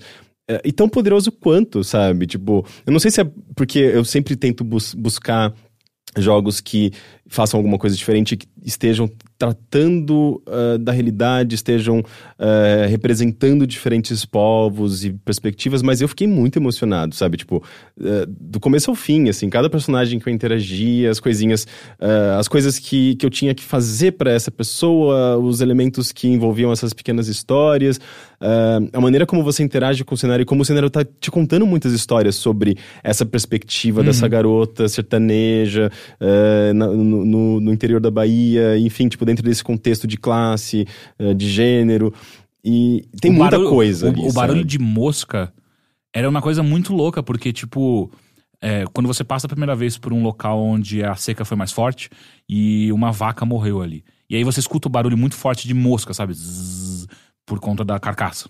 Você lida com animais mortos. Né? Então, e aí você passa em alguns momentos de volta esse barulho, e daí você começa, pelo menos pra mim, foi um negócio muito... tudo que tinha aqui morreu. É isso, cara. Essa é a realidade. Tipo, tudo está morrendo, tudo tá indo pro saco. E então é um negócio muito foda, sabe? De novo, de uma maneira muito, muito legítima, muito brasileira de ser feito. Eu achei Mas ao mesmo muito tempo foda. é interessante como eles não tentam tratar só de uma maneira clichê, né? O sertão, eles mostram que isso faz parte da identidade da Cícera. Ela tá feliz. Ela tem orgulho de estar naquele lugar, mesmo ela falando, tipo, que quando ela era criança tinha um fiozinho de água ali, que agora não tem mais nada, mas ainda assim ela se identifica com aquele povo, com aquele espaço, tem a ver com a identidade dela, ela manifesta isso, né, tipo, nessas poesias do começo, acho que no fim também, acho que tem alguns momentos, né, que você tem essas poesias de cordel. Então tudo isso tá muito bem explorado, sabe? Tipo, não é uma representação muito bonita que eles fizeram, sabe? Tipo, não é só, tipo, vamos pegar ali o sertão e botar só que todo mundo sabe, sabe? Sim. Não, eles de fato se aprofundaram, pesquisaram, visitaram o lugar, conversaram com moradores, sabe? Tipo, tem todo um trabalho de pesquisa muito bom e que tem a ver também com as raízes deles, né? Tipo, não, eles, o Felipe na entrevista ele falou, a gente não é sertanejo, sabe? A gente não tem como falar por um sertanejo, mas a gente é da Bahia, metade da equipe é composta por pretos, sabe? Tipo, a gente tem nossas raízes, a gente de alguma forma tá próximo dessas pessoas, então a gente se sente, digamos... tipo, não é difícil para eles tocarem nesse assunto, sabe? Tipo, tem a ver com as raízes deles de alguma forma. Então é muito bonito o trabalho que eles fizeram. E eu fiquei pensando muito, eu não lembro de nenhum personagem em videogames que tratava de fé da maneira que a Cícera, ou até mesmo o jogo em si, trata, sabe? Que não é uma fé necessariamente com, sabe, tipo, cristão, que Exato. tem um nome. É fé de uma maneira muito mais abrangente, né? É uma fé numa vida melhor e não só na provenção divina, sabe? Obviamente tá ligado a Deus e por aí vai, mas é uma... Eu não sei se é a palavra correta, mas é o que me vem na cabeça agora, mas me parece mais uma fé mais ingênua, saca? Tipo, é uma fé mais... Eu não sei. Porque o que a gente tá acostumado a ver, onde eu quero chegar, o que a gente tá acostumado a ver em jogos é que geralmente fé é levada como um veículo para contar a história, e não só a história, mas mecânicas também. Então é quando o personagem desafia Deus, ou então quando Deus tem ou o inferno, sabe? Manda seus demônios contra você. É aí que a religião, de maneira geral, é representada em videogames, né? Quando se apresenta geralmente como um obstáculo, né? Como algo a ser vencido e por aí vai. E nessa não, ela só é um pano de fundo de um personagem muito ingênuo ainda, me parece. Então eu achei muito foda, sabe? Tipo, sei lá, eu de novo, eu acho que existem problemas na mecânica que me parecem ser relativamente fáceis de serem resolvidos, algumas coisas, outras nem tanto, porque, enfim, investimento por aí vai, mas a ambientação em si, caralho, eu fiquei chocado. É muito legal. Agora eles estão trabalhando no segundo episódio, né? Eu não sei se já, porque eles estão resolvendo coisas do primeiro. Eles dependem de sucesso comercial desse primeiro episódio pra fazerem os outros? O segundo já tá financiado, que foi pela Ancine. O primeiro foi um edital da Bahia mesmo, da Secretaria de Cultura. O segundo foi Ancine, e o terceiro, que talvez dependa do sucesso dos anteriores. Porque da Ancine que não vai dar pra depender, né? Pô, mas já saiu um, né? Já é chocante. Esse daí foi de 2017. Na verdade, esse ano também teve, se eu não me engano, não me lembro agora. Mas enfim, tem mais de Árida. Tá disponível onde, Árida? No Steam. E bom, fica mais uma vez o convite, overloader.com.br, tem uma matéria do Henrique, entrevista, né, com os desenvolvedores e falando mais sobre o jogo. Com o Felipe, que é o game designer, e é muito mais sobre o desenvolvimento do jogo e o que tudo isso significa, sabe? Tipo, eles desenvolveram esse jogo dentro de uma universidade com recursos de secretarias de cultura, da Ancine, uma maioria negra, sabe, sobre sertanejo, sobre minorias, todos os aspectos políticos que isso representa, sabe, tipo, que é muito poderoso. Entendi. Não, isso foi Árida.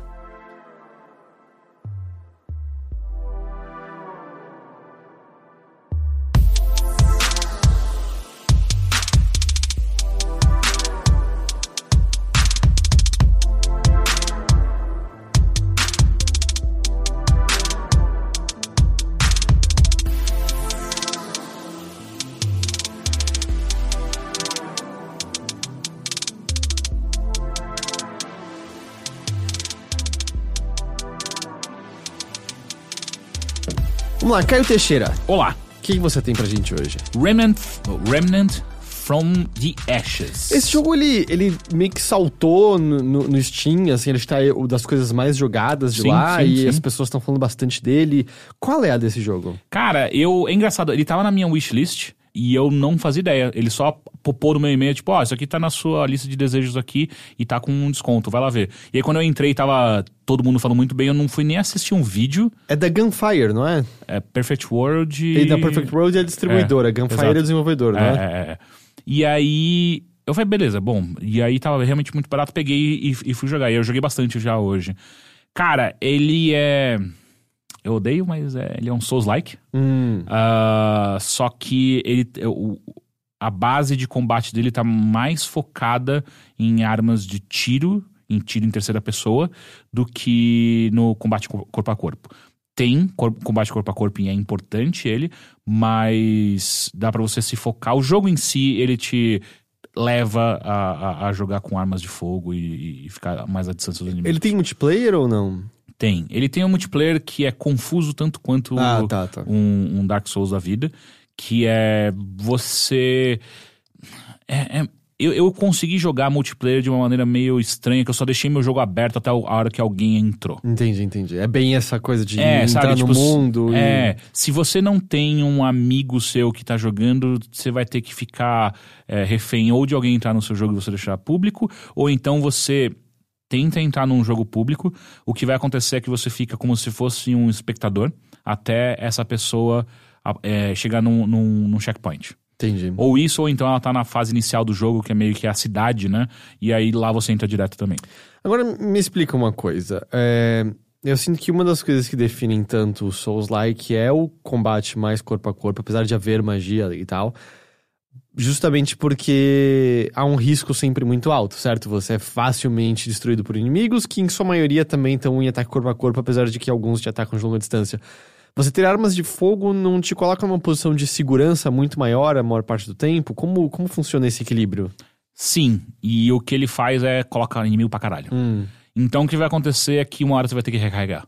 E aí e os inimigos de maneira geral são mais rápidos e eles chegam próximo. O Bloodborne já fazia um pouco disso, né? O Bloodborne fazia isso? Não, ele Bloodborne. ainda o Bloodborne ele é muito focado em combate corpo a corpo. Mas né? ele tem bastante armas até, né? Então, a não ser que você fizesse um personagem focado em dar muito dano com as suas armas de longo alcance. E elas são pra dar o parry, basicamente, né? Elas não dão dano. É que eu lembro que dá pra você fazer, por exemplo, um personagem focado em Blood, se eu não me engano, você conseguia dar bastante dano com as armas. Só que você não tinha muita bala, por exemplo. Então, não era a melhor estratégia.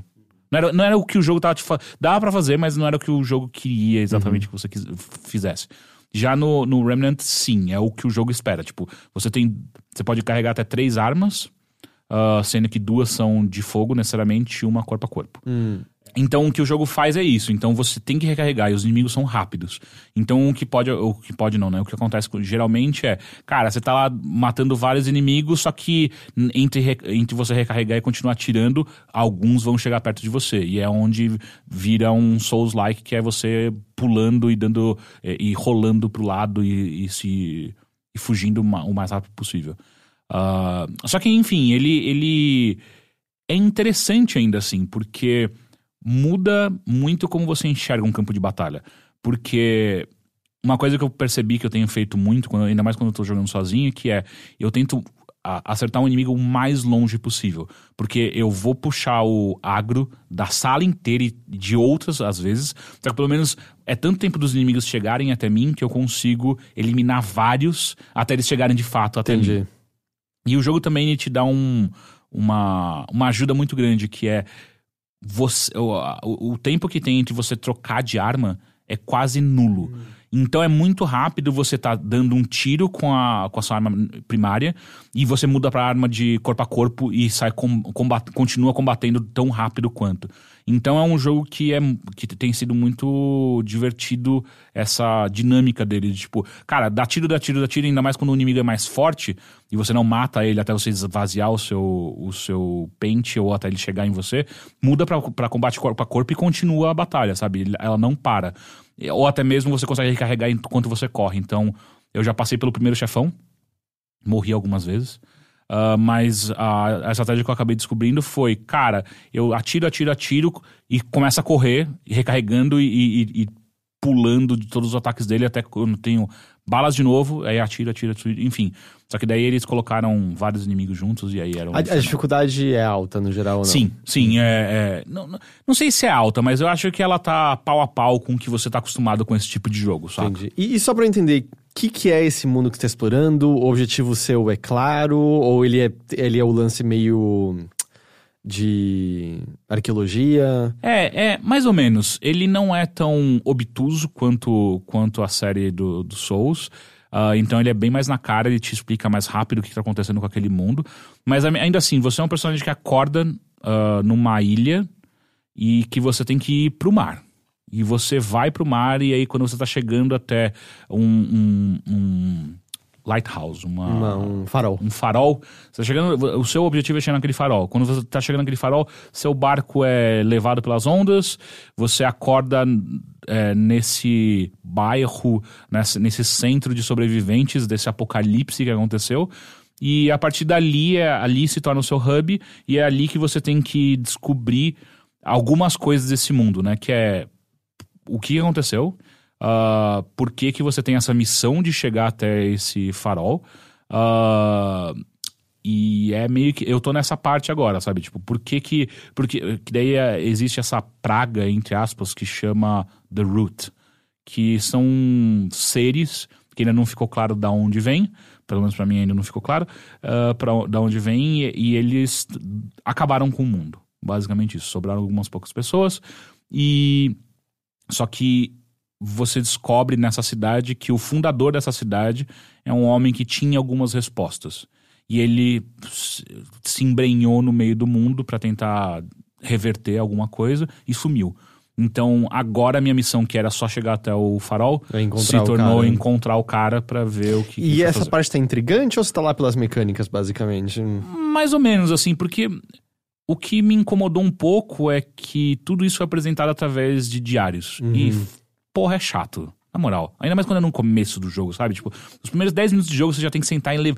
E é uma cacetada de texto, sabe? Tipo, é bastante coisa. Então eu li o primeiro diário, eu falei... Porra, tá, beleza, eu entendi um pouco melhor esse mundo, mas espero que a partir de agora eles me contem mais, sei lá, através de cenas, diálogos, sei lá, alguma coisa assim. Não, aí apareceu mais um. Tá. E o problema é que às vezes tem aquelas coisas de você tá jogando o jogo multiplayer com desconhecidos, onde você encontra um diário, tipo, tá, pera, eu quero ler isso aqui, e o cara tá indo embora. Porra, pera, não dá. E aí tem essas coisas obtusas, né, desse tipo de jogo, que não tem como você digitar no chat, não tem como você... Eu não descobri ainda se tem os emotes. Os emotes que Dark Souls tinha, Bloodborne também tinha, enfim, todos esses jogos têm. Não descobri ainda. Então não tem muito o que ser feito. Então o que eu tenho, como eu tenho me comunicado agora, eu dou tiro. Então eu tô querendo ir pra um lado, o cara tá indo pro outro, eu dou um tiro e falo assim, eu tô indo pra cá. Se você quiser, vem junto. Mas você não pode só ignorar a pessoa e jogar sozinho? Quando ela entra no seu mundo, se você ignora a pessoa, quando você chegar no primeiro checkpoint, você não consegue fazer nada se essa pessoa não estiver junto. Então, por exemplo, se você chega numa fogueira, que não é uma fogueira. Enfim, você chega lá no primeiro checkpoint. O que é a fogueira? É uma pedra meio bizarra que você encosta nela e aí você fica bem. Você descansa. E você recupera um frasco com bebidas ou não? É um coração de dragão. Ok. E aí recupera todas as suas balas e por aí vai. Então, se você tá jogando com mais pessoas na sua party e essas pessoas não estão perto, se você chega nesse negócio, você não consegue descansar. Ou então, se você chega numa porta que é pra próxima área, você não consegue passar. Então, não dá pra você só ignorar. O que dá pra fazer é jogar offline. Você joga offline, vai e brilha. Então, isso é meio chato. Entendi. Mas, jogar de grupos tem sido bem divertido, assim. Eu joguei... uma boa parte do tempo com um cara chamado Leon. O cara jogava muito bem. E o bom que agora tem 3... até agora... Eu acho que... Não sei se vai ter mais, mas enfim. São 3 arquétipos. É o caçador, o ex-cultista e o... Como é que era o nome? Sei lá. É o guerreiro. Então, o caçador, você tem alguns tipos de poderes que você consegue marcar os inimigos, você consegue vê-los através da parede e tal, pra você poder ficar esperto com o que tá acontecendo à sua volta. O cultista, ele tem, até agora que eu acho que é a coisa mais inteligente, mais importante de se ter num time, que eu tenho depois de um certo tempo, eu consigo soltar um poder que cura todo mundo à minha volta. E o guerreiro, ele é mais forte. É isso. Então, e aí você vai liberando poderes, vai liberando armas. Cada arquétipo tem suas armas diferentes, mas pelo que eu entendi... E é por nível que você abre essas armas? Ou se encontra no mundo? Então, eu só peguei uma arma até agora, uma arma de cada um. Porque daí você tem a arma de longo alcance, a arma de médio alcance e a sua arma corpo a corpo. Pelo menos pro cultista é isso. E aí eu só tô upando essas armas. Eu não tô encontrando novas armas. Eu só tô reforjando elas pra elas ficarem melhores. Que mais? E a gente tá falando o quê? Você tem uma árvore de habilidades? Não. Não, nada do tipo. Você tem habilidades que vão aparecendo quando você vai subindo de nível. Então, e aí, a partir do você subir um nível, você ganha um ponto que você pode colocar nas que você já tem. Então, e não fica claro, pelo menos não ficou claro pra mim ainda se dá pra eu escolher qual habilidade que eu posso receber. Simplesmente tô abrindo novas, e aí eu escolho em qual eu vou focar e gastar ponto ali. Então não ficou claro pra mim ainda se eu vou poder escolher coisas, mas parece que não. Entendi. Ele não é tão profundo assim, então tipo, eu não vou gastar ponto em força, ponto em agilidade, não é isso. O rolê você tem estamina, tem vida e tem o poder lá. Escolhe aí o que você vai fazer com isso. Ele é um pouco mais simples nisso. Mas tá gostando? Eu tô achando bem legal, cara. Tipo, os inimigos, eles são e não são, mas eles são e não são muito diversos, porque esse Root, ele deixa todos eles parecendo muito um personagem de... Como é que chama aquele jogo gratuito de tiro também? que todo mundo adora no PS4. Eu nunca achei graça naquela porra daquele jogo. Warframe? Warframe. Parece que é tudo inimigo do Warframe. Então eles são todos meio como se fossem raízes, inimigos de raízes, assim. Mas o meio... Warframe não é meio de robô, futurista? Sim, só que eles têm um rolê meio biológico, né? É meio Eu estranho. baixei no PC pra jogar, mas não joguei ainda. Você vai ver.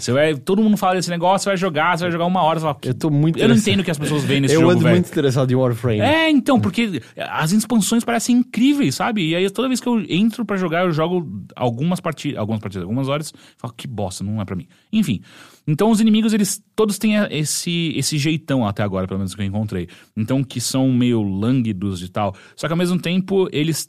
Tem uns que tem um chifrão maior desses. Tá, isso daí é meio treta. Então, saca? Então eles são parecidos, mas enfim, eles mudam entre si. Entendi. Tá disponível só pra PC esse jogo, por enquanto? Que eu encontrei, sim, deixa eu só confirmar. Tinha mais alguma coisa que você queria falar sobre ele? Que eu interrompi sem querer? Não, aí tá PS4, Xbox One e PC. Mais alguma coisa que você queria falar sobre ele? Não, tá divertido, tá divertido. Eu tô achando legal. Que se você tá com essa coceirinha, por quê? Lembrei, por que isso veio pra minha cabeça, a vontade de jogar esse jogo? Porque eu assisti o... Detroit Rock City. Não. Na Gamescom, mostraram mais coisas de The Surge 2. E eu, porra, esse jogo parece estar muito da hora, cara. Eu falei, puta, eu acho que eu tô afim de um novo Souls-like. Fora desse rolê medieval, sabe? Tipo, puta, vamos... Então tá bom, então se isso é um gênero que a gente criou e a gente tá investindo nisso... Então vamos explorar todos os gêneros de novo, né? Vamos! Agora vamos pro futuro, vamos pra... Passado, cara, fantasia... Eu tô dentro, desde que obviamente... Pro sertão... Sim, só que obviamente vamos mudar algumas coisas nas mecânicas. Ia ser do caralho. Souls de cangaceiro. Ia ser do caralho. Então, The Surge, uma coisa que me deixou muito animado é, tipo, esse rolê de você poder marcar a parte do corpo do inimigo que você quer. Então, tipo, eu quero essa sua bunda aí, Heitor. É minha agora. E aí... A minha esposa vai reclamar. Pois é. E aí... é o boss. E aí você tem que bater no The Surge 2. Peraí, minha bunda é o chefe? Não, a sua esposa. Me perdi nessa aqui. Eu tava pensando no Souls-like do sertão, em que a cabeça do Lampião e seus companheiros são um colecionável nesse jogo. Caralho, já pensou que muito foda. É. Enfim, e aí vendo The Surge, apareceu daí, o Remnant apareceu, eu falei, é algo que acho que é um checkpoint antes de chegar The Surge. Eu também tô esperando The Control chegar, porque eu fiquei afim de jogar esse negócio. Sim. Então, repete o nome do jogo? Remnant from the Ashes. Tá, Remnant from the Ashes. Tá. É Remnant, 2 pontos. From the Ashes. Não confundir com o outro Remnant from the Ashes, que não tem os 2 pontos. Exato. Né? Entendi. Eu gostaria de falar sobre Red, novo jogo da Double Fine, lançado hoje, no dia dessa gravação. Hoje é dia 20, não é? Lançado hoje no dia dessa gravação. Isso não tá na sua biblioteca do Steam. Não, isso foi no PlayStation 4. Eu fiquei bem chateado. Eu acho que ele saiu pra Switch também. Eu acho que ele saiu pra tudo. Acho que ele saiu pra Xbox One e PC também. Eu sei que PlayStation 4 e Switch com certeza também. Ele é um roguelike.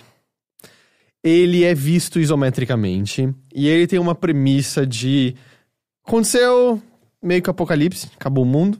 E aí aconteceu outro apocalipse de novo. É o que a gente tá vivendo. É meio isso. Então, tipo, o mundo acabou, as pessoas estavam começando a reconstruir, aí ferrou tudo de novo. Uma pequena civilização vive meio que a salvo, porém o ar do mundo começou a ficar zoado. É igual aqui. É igual aqui. É São Paulo. E aí o ancião da vila fala, olha, pra gente poder sobreviver, você vai ter que ligar uns respiradouros que os antigos construíram. Só que você vai ter que se aventurar pra fora daqui e vai ser perigoso. E você também precisa se comunicar com a tecnologia dos antigos. Então o que ele faz põe em você um lance que altera você geneticamente, que faz com que você possa se comunicar com as tecnologias dos antigos e também possa estar pronto para receber mutações genéticas que vão te conceder novos poderes e novas habilidades enquanto você estiver explorando o mundo perigoso que foi destruído pelos 2 apocalipses. Você escolhe lá a criança que você quer, porque é uma criança que tá partindo nessa aventura. Nossa, mas eles tinham que escolher uma criança, não podia ser um adulto? Tem que ser uma criança por algum motivo. A escolha estética, por simplesmente, tem vários tipos de crianças. Você tem um vilarejozinho inicial que você pode conversar com algumas pessoas, tem bem pouco para ser feito ali, e você parte no mundo. Vamos lá, algumas considerações. Eu acho que a ideia é que esse é quando aconteceu o primeiro apocalipse, a estética do jogo é inteira anos 80. As roupas de todas as crianças são estilo anos 80, a trilha sonora é toda anos 80, e a trilha sonora é interessante em que eles criaram músicas que são versões que beiram o processo de plágio. Só não é igual o suficiente pra não ser plágio, mas de músicas que você conhece. Então, tem horas que começa e você fala, cara, isso é Take On Me, mas não é Take On Me, sabe? Tem uma hora que entra exatamente aquele sintetizador de Beat It, do Michael Jackson. Tem uma hora que entra exatamente o tecladinho de Jump, do Van Halen. E ele vai povoando com essas trilhas sonoras. Apesar que no jogo em si, os anos 80 nem aparece tanto, porque tá tudo destruído. Você encontra uns carros antigos, uns pneus, mas não tem como aparecer. Aparece mais nessa trilha sonora e na roupa do seu personagem. O jogo é composto, cada run desse roguelike são 6 fases. 2 fases vão ser cada mundo, e aí muda um pouquinho a estética, e muda levemente os inimigos.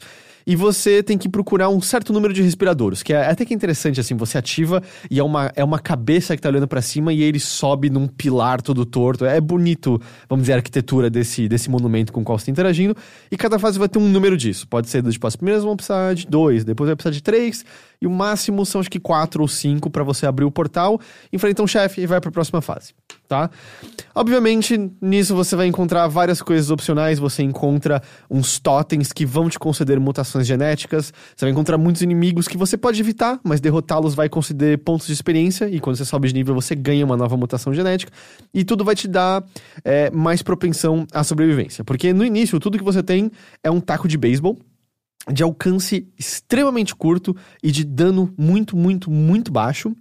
E aí você então quer mutações. E as mutações que eu encontrei envolvem desde coisas meio... seu braço é de chamas e você pode disparar bolas de fogo, até uma em que espinhos nasceram em mim e eu consigo fazer esses espinhos crescerem um pouco e acertar inimigos ao meu redor. A minha cabeça virou uma cabeça de cobra, e aí eu podia esticar. Eu criei um irmãozinho nas minhas costas que eu podia soltar, ele caía no chão e ficar... Mas então isso é meio que basicamente Binding of Isaac, assim. É meio que você pega habilidades de Binding of Isaac que melhoram o seu... vários... Tipo, você não muda... O mais legal é que eu acho que o corpo do seu personagem muda nisso. É que me lembrou exatamente Binding of Isaac por conta disso. Mas você pode dizer, tipo, que Risk of Rain é isso também, sim, sabe? Em certa medida. Mas E o legal é que muda ali, de fato, sabe? Peguei coisas de... Sei lá, tem vários tipos de mutações genéticas. E existem até combos possíveis. Você não tem controle sobre qual mutação você vai pegar, mas, por exemplo, tem uma que é uma explosão de gás ao seu redor que deixa inimigos lentos e projéteis lentos. E ela é inflamável. Então, se você tem o fogo junto, você pode criar um fogo no inimigo. Mas também pode usar o projétil do inimigo ao seu favor. E aquilo vai pegar fogo.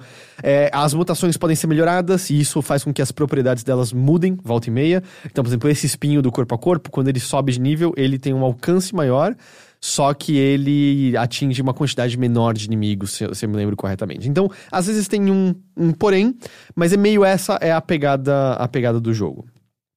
Eu gosto de algumas ideias dele. Eu gosto da mudança visual, é inusitado ser a mutação, apesar de que, como o Rick apontou, Binding of Isaac, o personagem ia ficando meio que... Ele ficava grotesco, e o grotesco dele tinha a ver com a temática do jogo, dele ser visto como pecador pela mãe, e por ele ser muito criança, consequentemente, ele acreditava que ele é um pecador, e tinha a ver com a forma grotesca. O jogo é todo... limpo, vamos dizer, no Red, então não tem nenhum elemento assim, é só meio, seu braço é de fogo agora, sua cabeça é de cobra. Você não vai voltar pra casa e as pessoas não vão te aceitar porque você é um monstro. Entre as fases você pode voltar pra cidade e eles falam, a sua cabeça tá diferente, né? e é isso só, não vai ter nada muito além disso. E eu gosto, por exemplo, do fato de que é um mundo meio destruído, onde você passa, crescem flores e plantinhas no caminho, que... mostram desde onde você explorou, apesar que tem um minimapa que mostra exatamente, até o fato de que quando você anda por onde cresceu essas plantas, você anda mais rápido. Então, numa luta de arena, por exemplo, você pode querer talvez andar bastante ao redor para criar uma arena muito mais propícia para o seu movimento. Em teoria, essa ideia é legal. Mas aí entra onde eu acho que estão os problemas do jogo.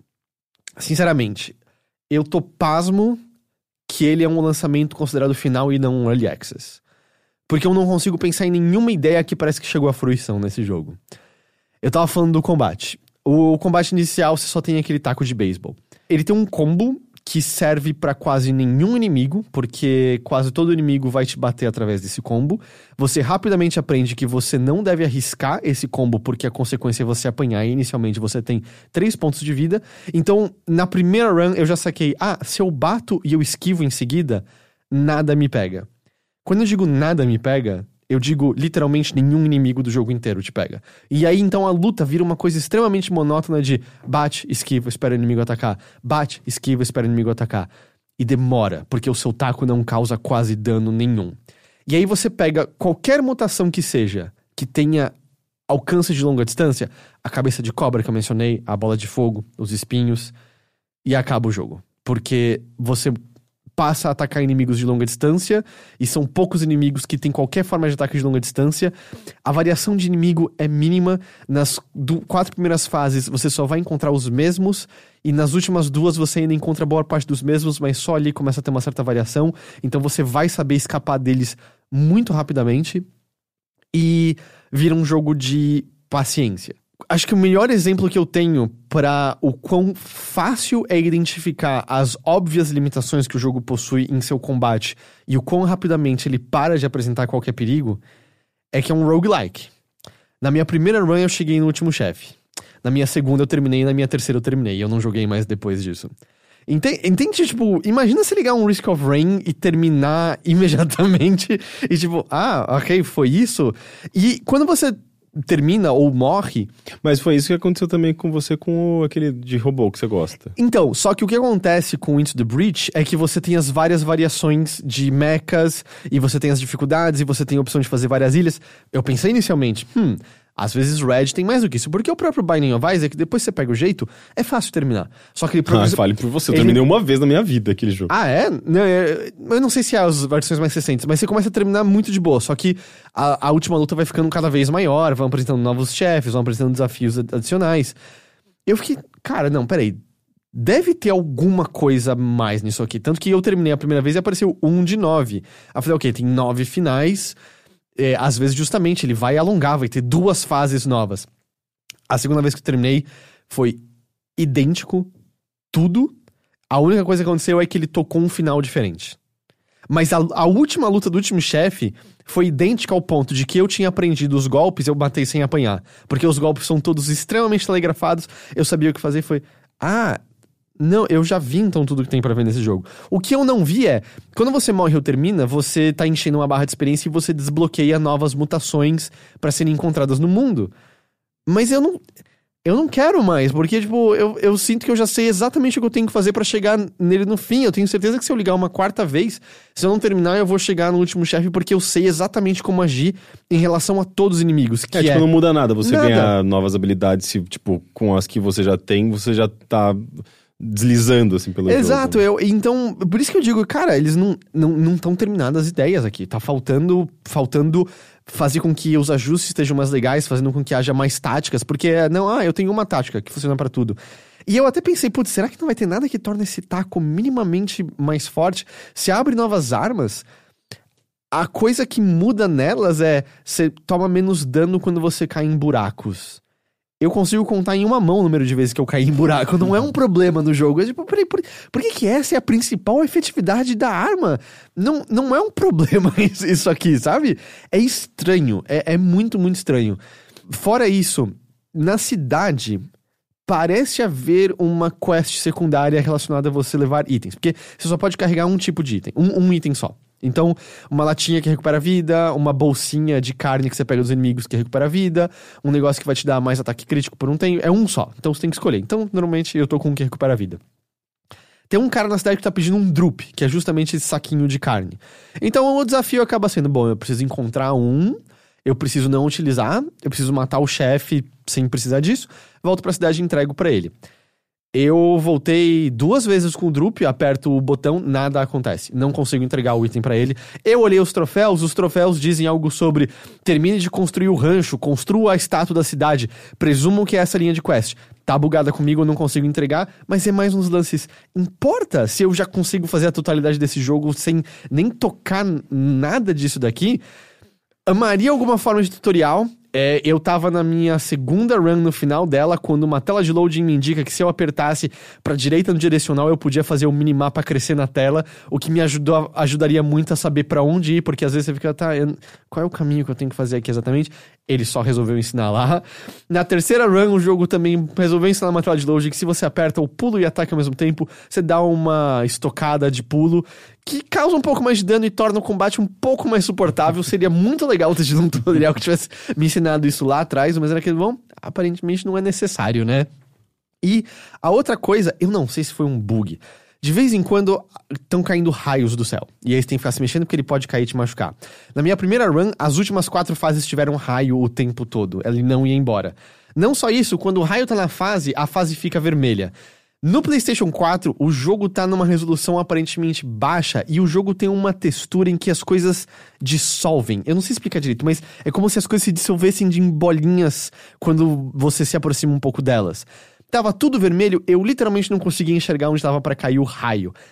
Foi um inferno, assim, tava só me dando raiva e ainda por cima roda mal de vez em quando no PlayStation 4 base. E ainda assim você foi lá e passou. Porque não é difícil, entende? Tipo, é muito telegrafado e uma só tática funciona pra absolutamente tudo no jogo. E aí, é muito estranho entender o que ele acha que são as forças dele, o que é interessante, porque você encontra umas estátuas que só oferecem lore adicional e cara, eu não tenho como me importar menos com a lore desse jogo. São uns fragmentos tão soltos e de vez em quando o seu personagem faz exclamações sobre o mundo e é só, mas a gente não estabeleceu nada, eu não dou a mínima pra cidade que eu tô querendo proteger. Todo mundo é esquisito naquela cidade. Não tem nenhum personagem que conversa mais com você, com quem você forma qualquer forma de elo. Então foi só um jogo que eu, numa tarde, exauri. E foi só, cara, na boa, isso aqui não tá acabado, eles estão lançando como um troço acabado. Mas é um jogo com ideias que não estão lá, assim. Tipo, parece que falta desde ajustes às ideias que estão ali, até meio... Gente, isso aqui é a base pra algo. Isso aqui precisa mudar pra ser uma coisa realmente... Num meio que tem coisas como Binding of Isaac, que tem Dead Cells, que tem Risk of Rain. Não é como se a gente tivesse poucos exemplos desse tipo de jogo, sabe? Tem uma cacetada. E é tipo um exemplo muito básico, muito facilmente manipulável. Assim, é um dos jogos mais obviamente limitados que eu consegui identificar, tipo, como explorar a mecânica dele em 2 segundos. Qualquer inimigo que te segue, você corre pra longe, ele tem uma área limite do que ele pode alcançar, ele vai voltar pra área dele, você pode correr atrás e bater nele que ele não ativa. Então você fica batendo, ele morre, por exemplo. Né? Os chefes são mais fáceis do que os inimigos normais, porque não tem nenhum perigo ambiental, então tudo que você tem que fazer é ficar correndo em círculo e batendo neles, eles morrem, não fazem nada em você. É muito estranho. É muito, muito estranho que eles falaram, não, é isso aí, tá finalizado, Red, esse aqui é o jogo, vamos lá em frente. Porque, tipo, é um negócio... Eu sei lá porque que a Double Fine lançou esse negócio, assim. Realmente parece que era muito mais tempo no forno. Ou parece, cara, cola um Early Access, pega feedback da comunidade e vamos aprimorar esse negócio de alguma forma. Porque não tá lá. E não é que falta um pouquinho, não tá nem perto de tá lá. É muito estranho. Então, eu realmente acho... Passa reto. Não falta roguelike nesse mercado. Não falta roguelike, não importa... Qual seja a plataforma que você tenha acesso, Red não é digno de atenção em nenhuma delas. Tipo, não tem nada que ele tá fazendo. Tem seus charmes, como eu falei mais cedo, tem algumas coisinhas legais, mas eu não acho que ele é digno da sua atenção de forma alguma, porque tem coisas muito, muito melhores por aí. É isso aí. Isso é. Não é digno de atenção. Não é digno da De sua Paula, atenção. Heitor. Atrás do jogo. É. Boa. Bom, então...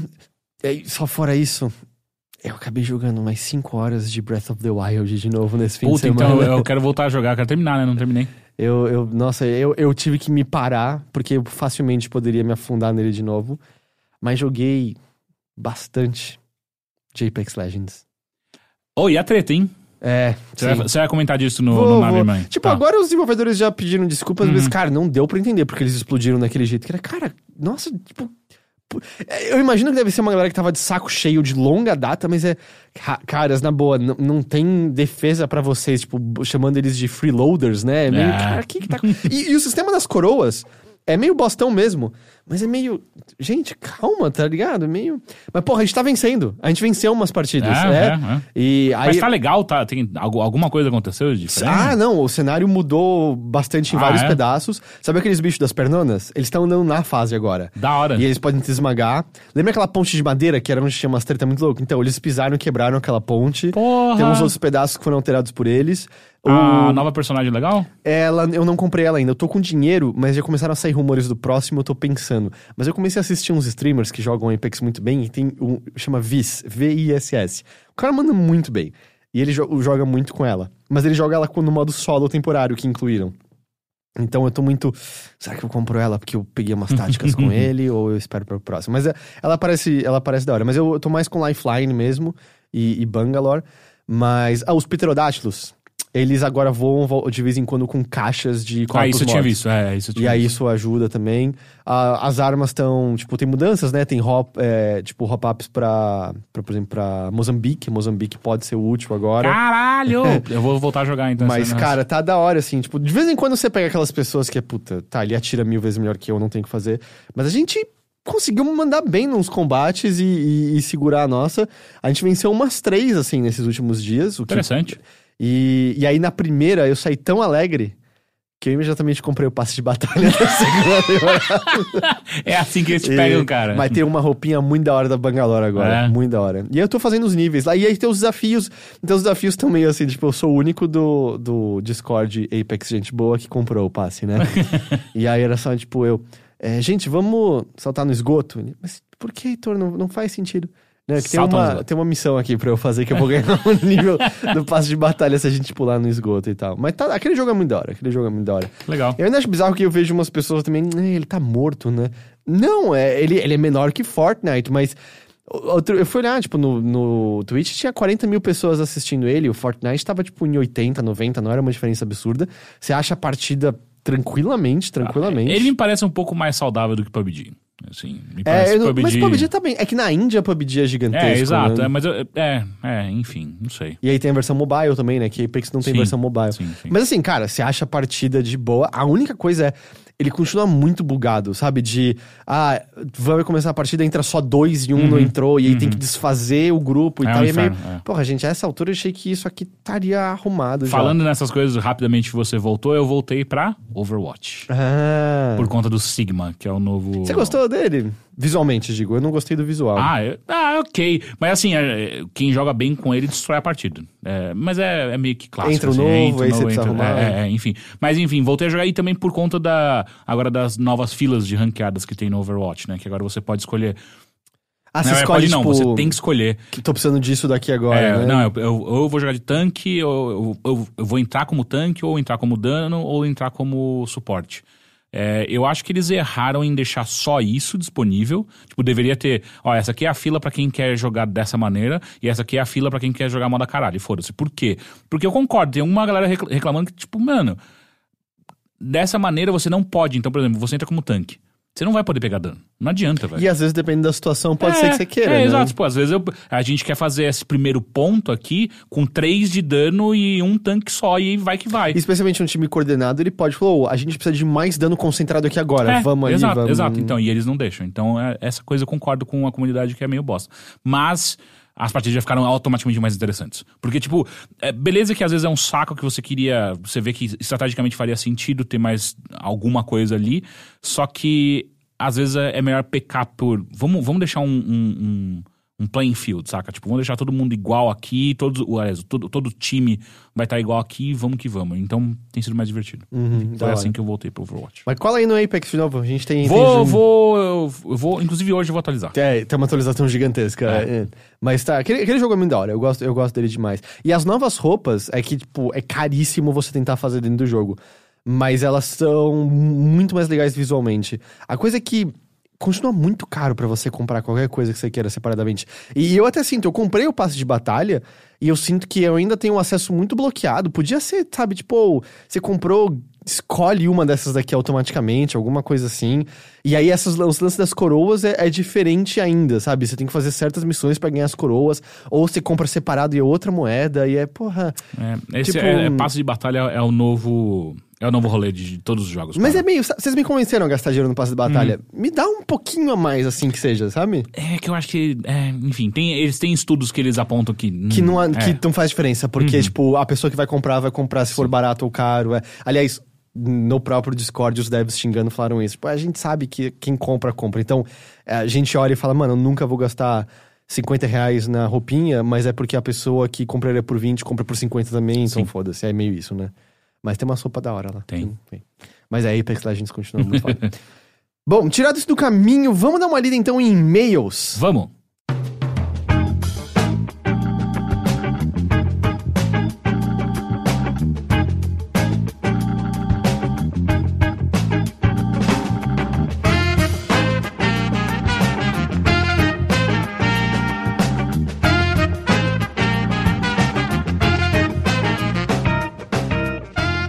Caso você queira escrever para nós, você pode escrever para mothership@overloader.com.br.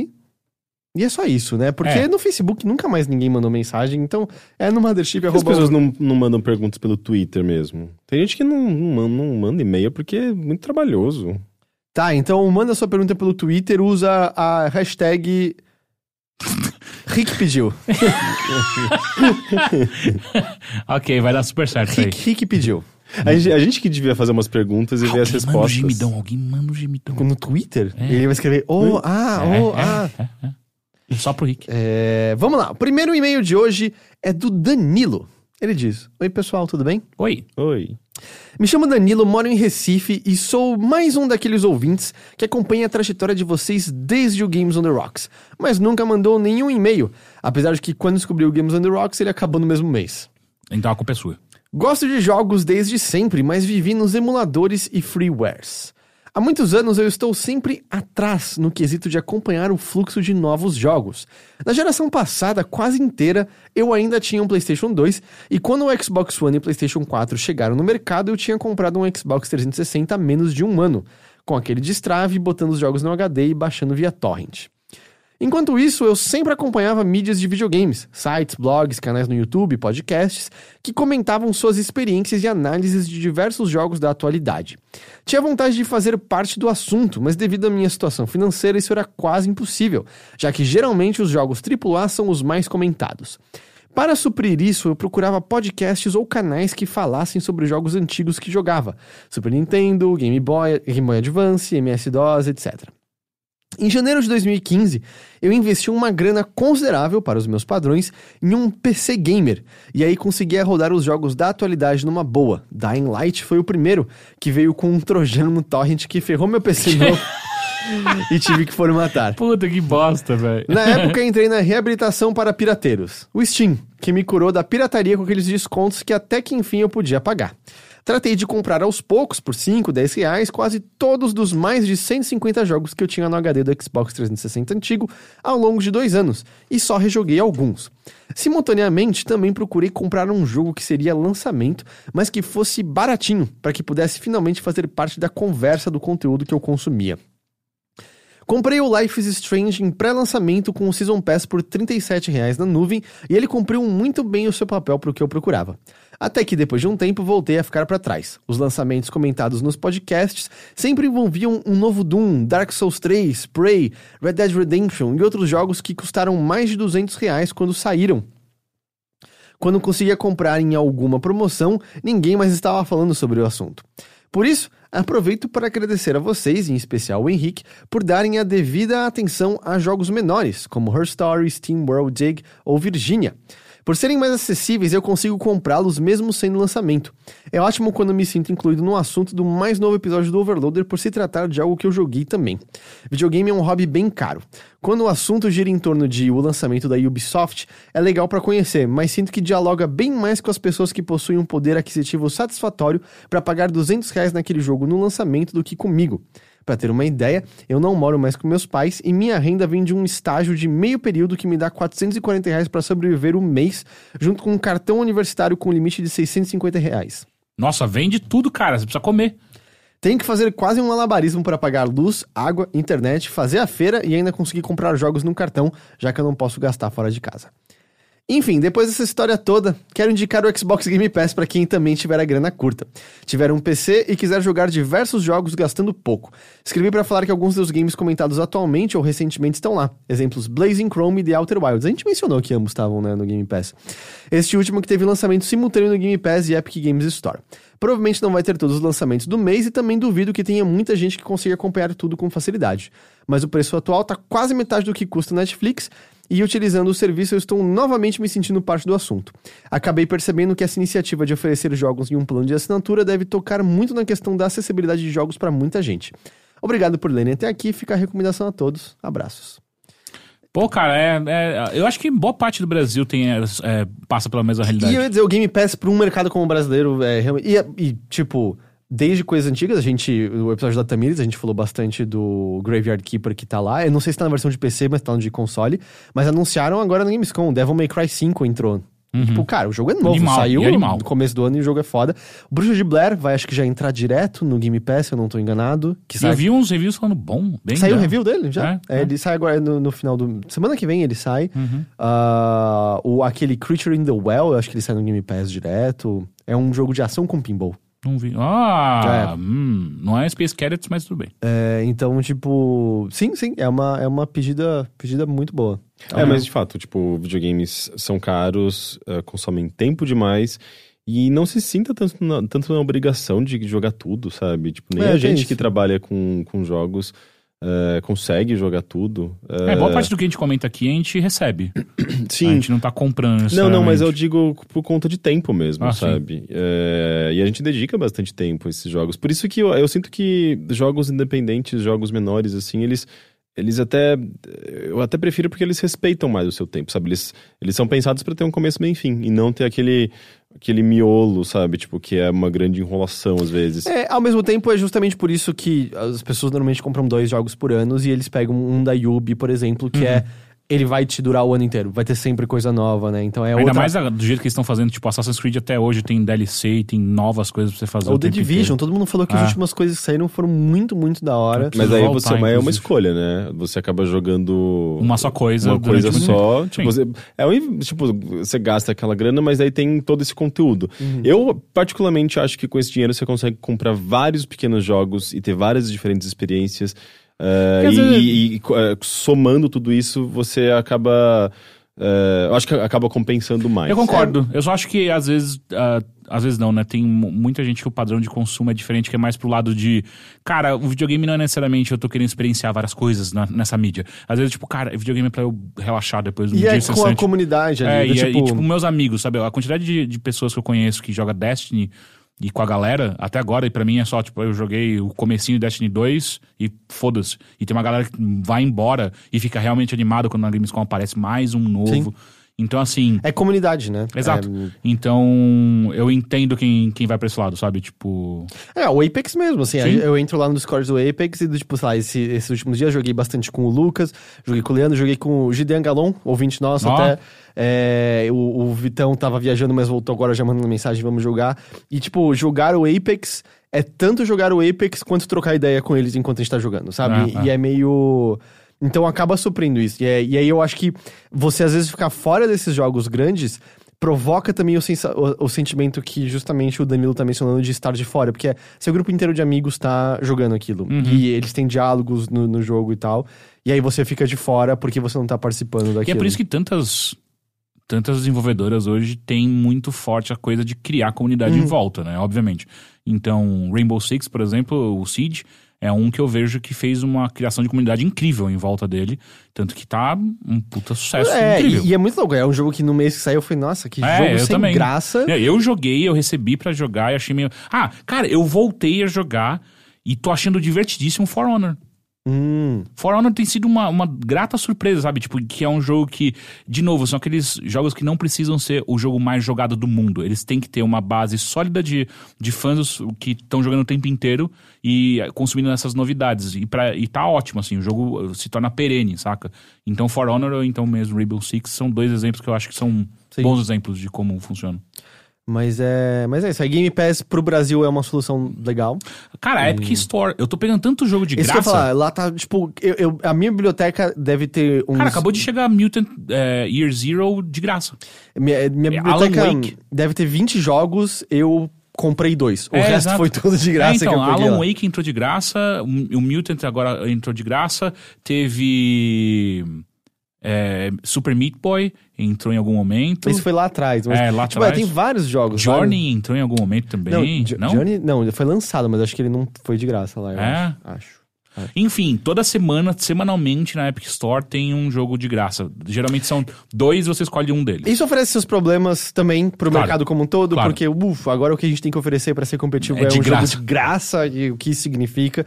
E isso só funciona... O capitalismo é muito bom pra gente, cara. Só funciona quando você tem os dinheiro de Fortnite entrando, que vem a gente já sabe hoje em dia da exploração maciça dos desenvolvedores, né? Sim. Que estão em crunch eterno agora. Então, assim, e aí, jogo de graça, qual é o custo disso? Ah, é a saúde e tempo de vida de dezenas de pessoas. Tinha que vir, né, o nome, né, de alguns desenvolvedores, tipo, esse jogo em homenagem a tal. Que vai ter um AVC 20 Exato, anos eles vão mais morrer cedo. daqui a pouco. Não é uma homenagem, né? É um aqueles anúncios É um de epitáfio. morte. É um epitáfio. É um epitáfio.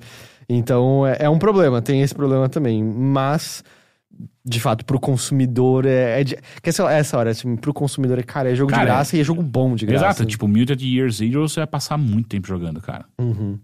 E é engraçado que mesmo assim as pessoas odeiam a Epic Games Store. É muito louco isso pra não mim, cara. É um grupo que Mas, odeia cara, por o grupo razões estúpidas. é muita Sim, gente, mas velho. o grupo é vocal e é o tempo todo, é sempre... E Por o que eu será acho que também é o tipo de grupo que ataca os desenvolvedores do Iron Fear porque eles pediram desculpas, né? E muita gente já analisou também que provavelmente tem muito a ver com o sentimento anti-China. Ah, é? Que é tipo, cara, as pessoas falam, a Epic Games Store é spyware chinês no seu computador. E todo mundo falou, cara, não é, essa história foi espalhada de um rumor. Que? Tinha, tipo, um arquivo que de fato porra? tava errado, que tinha a ver com um lance de análise do seu computador, que eles já tiraram. Mas por quê? Porque tem a Tencent, e aí, tipo... Quantas coisas no seu computador não tem a Tencent? Se bobear, essa pessoa tem League of Legends instalado ali. E no tipo... seu celular, cara. A quantidade de jogo da Tencent que tem no celular E as outras também, coisas que a sabe? Tencent é dona de. Tipo, ela não é dona de um pedaço da Blizzard também? Sim, O que eu tipo, vi recentemente que tinha Tencent Movies, eu falei que pronto, acabou, dominou tudo. Não, a Tencent eu acho que hoje é o maior conglomerado midiático Eu acho que tem no foi mundo. o trailer de Exterminador do Futuro novo. É possível. Acho que sim. Eu acho que é da Tencent, porque ela deve ter comprado alguma empresa que Cara, faz os filmes. passou pela China, é muito provável que passe pela Tencent. É o mundo pós-ocidental, né? Tipo, acabou o ocidente. É o que o Cyberpunk tava falando já que ia acontecer desde os anos 80. Sim. Então, Com a tipo, diferença que era o Japão, né? Que era a grande ameaça mas por conta da cultural. visão xenofóbica, né? Sim. De, tipo, meu Deus, as empresas japonesas estão dominando tudo. E aí, tipo, tem muito a ver com isso. Mas é a coisa louca, por exemplo, anunciaram na Gamescom que o Orcs Must Die 3 eu vi. é temporariamente exclusivo do A Stadia. galera ficou louca. Então, assim, Nossa, tipo... jogo tão irrelevante, né? Então, não, as pessoas gostam pra caramba. Eu joguei os dois, eu acho tão... Não, tudo bem, mas as pessoas gostam muito e a empresa quase fechou, ela se recuperou por pouco. Ah, é verdade. E aí, né? tipo, o lance é todo que o jogo só existe porque o Google basicamente tá ajudando. E, cara, se você olhar no Reddit, por exemplo, tem obviamente os seus grupos, sei lá, os Kotaku in Action, que aí foda-se, tudo que sai de lá é só merda mesmo. Lá tem umas pessoas putas, mas, tipo, o CEO lá, o dono do estúdio, botou, olha, o jogo só ia existir por conta do dinheiro e as pessoas estão muito, yay, viva, então tá tudo bem. E é tipo, caralho, essas pessoas só odeiam a Epic Games Store mesmo. E ela tem problemas, óbvio que tem problemas, mas o ódio é Pra bizarro. mim, o maior problema dela é que são a usabilidade dela. Tipo, tirando isso, cara... Faltam funcionalidades, ela é muito crua, mas, tipo, a maior parte é meio, a manada determinou que é ruim. Tem que odiar. E é isso. Sendo que agora já tem preço em real, por exemplo. Sim. Sabe? E aí é meio, tipo, foda-se, tem que odiar. Então, esse é o discurso. É spyware chinês no seu computador. Que loucura. E é tipo, você tem uma conta no Facebook, né? É. Tá, ok.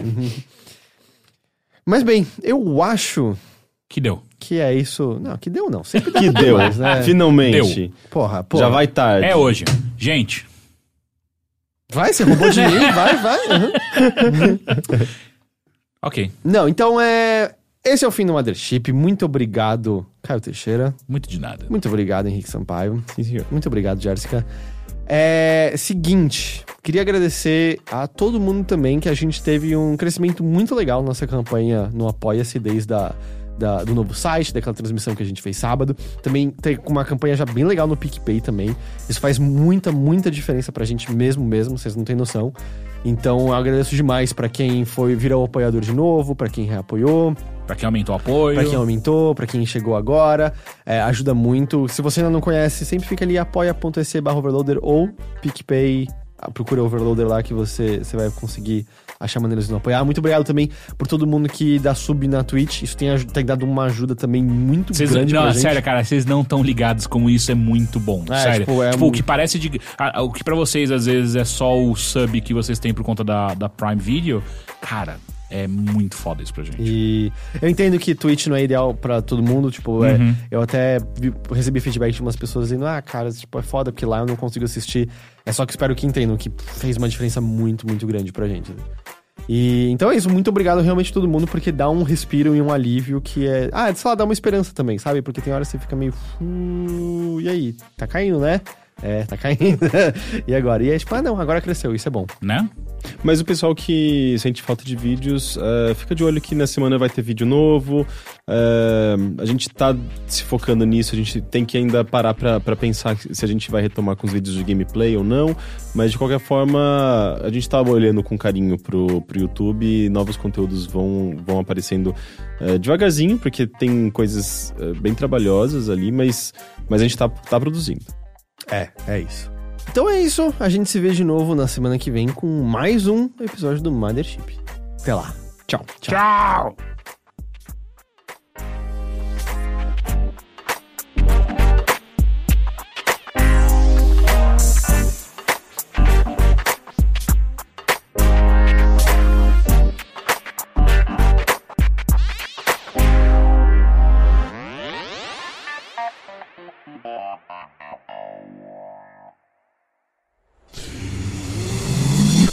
Half-Death.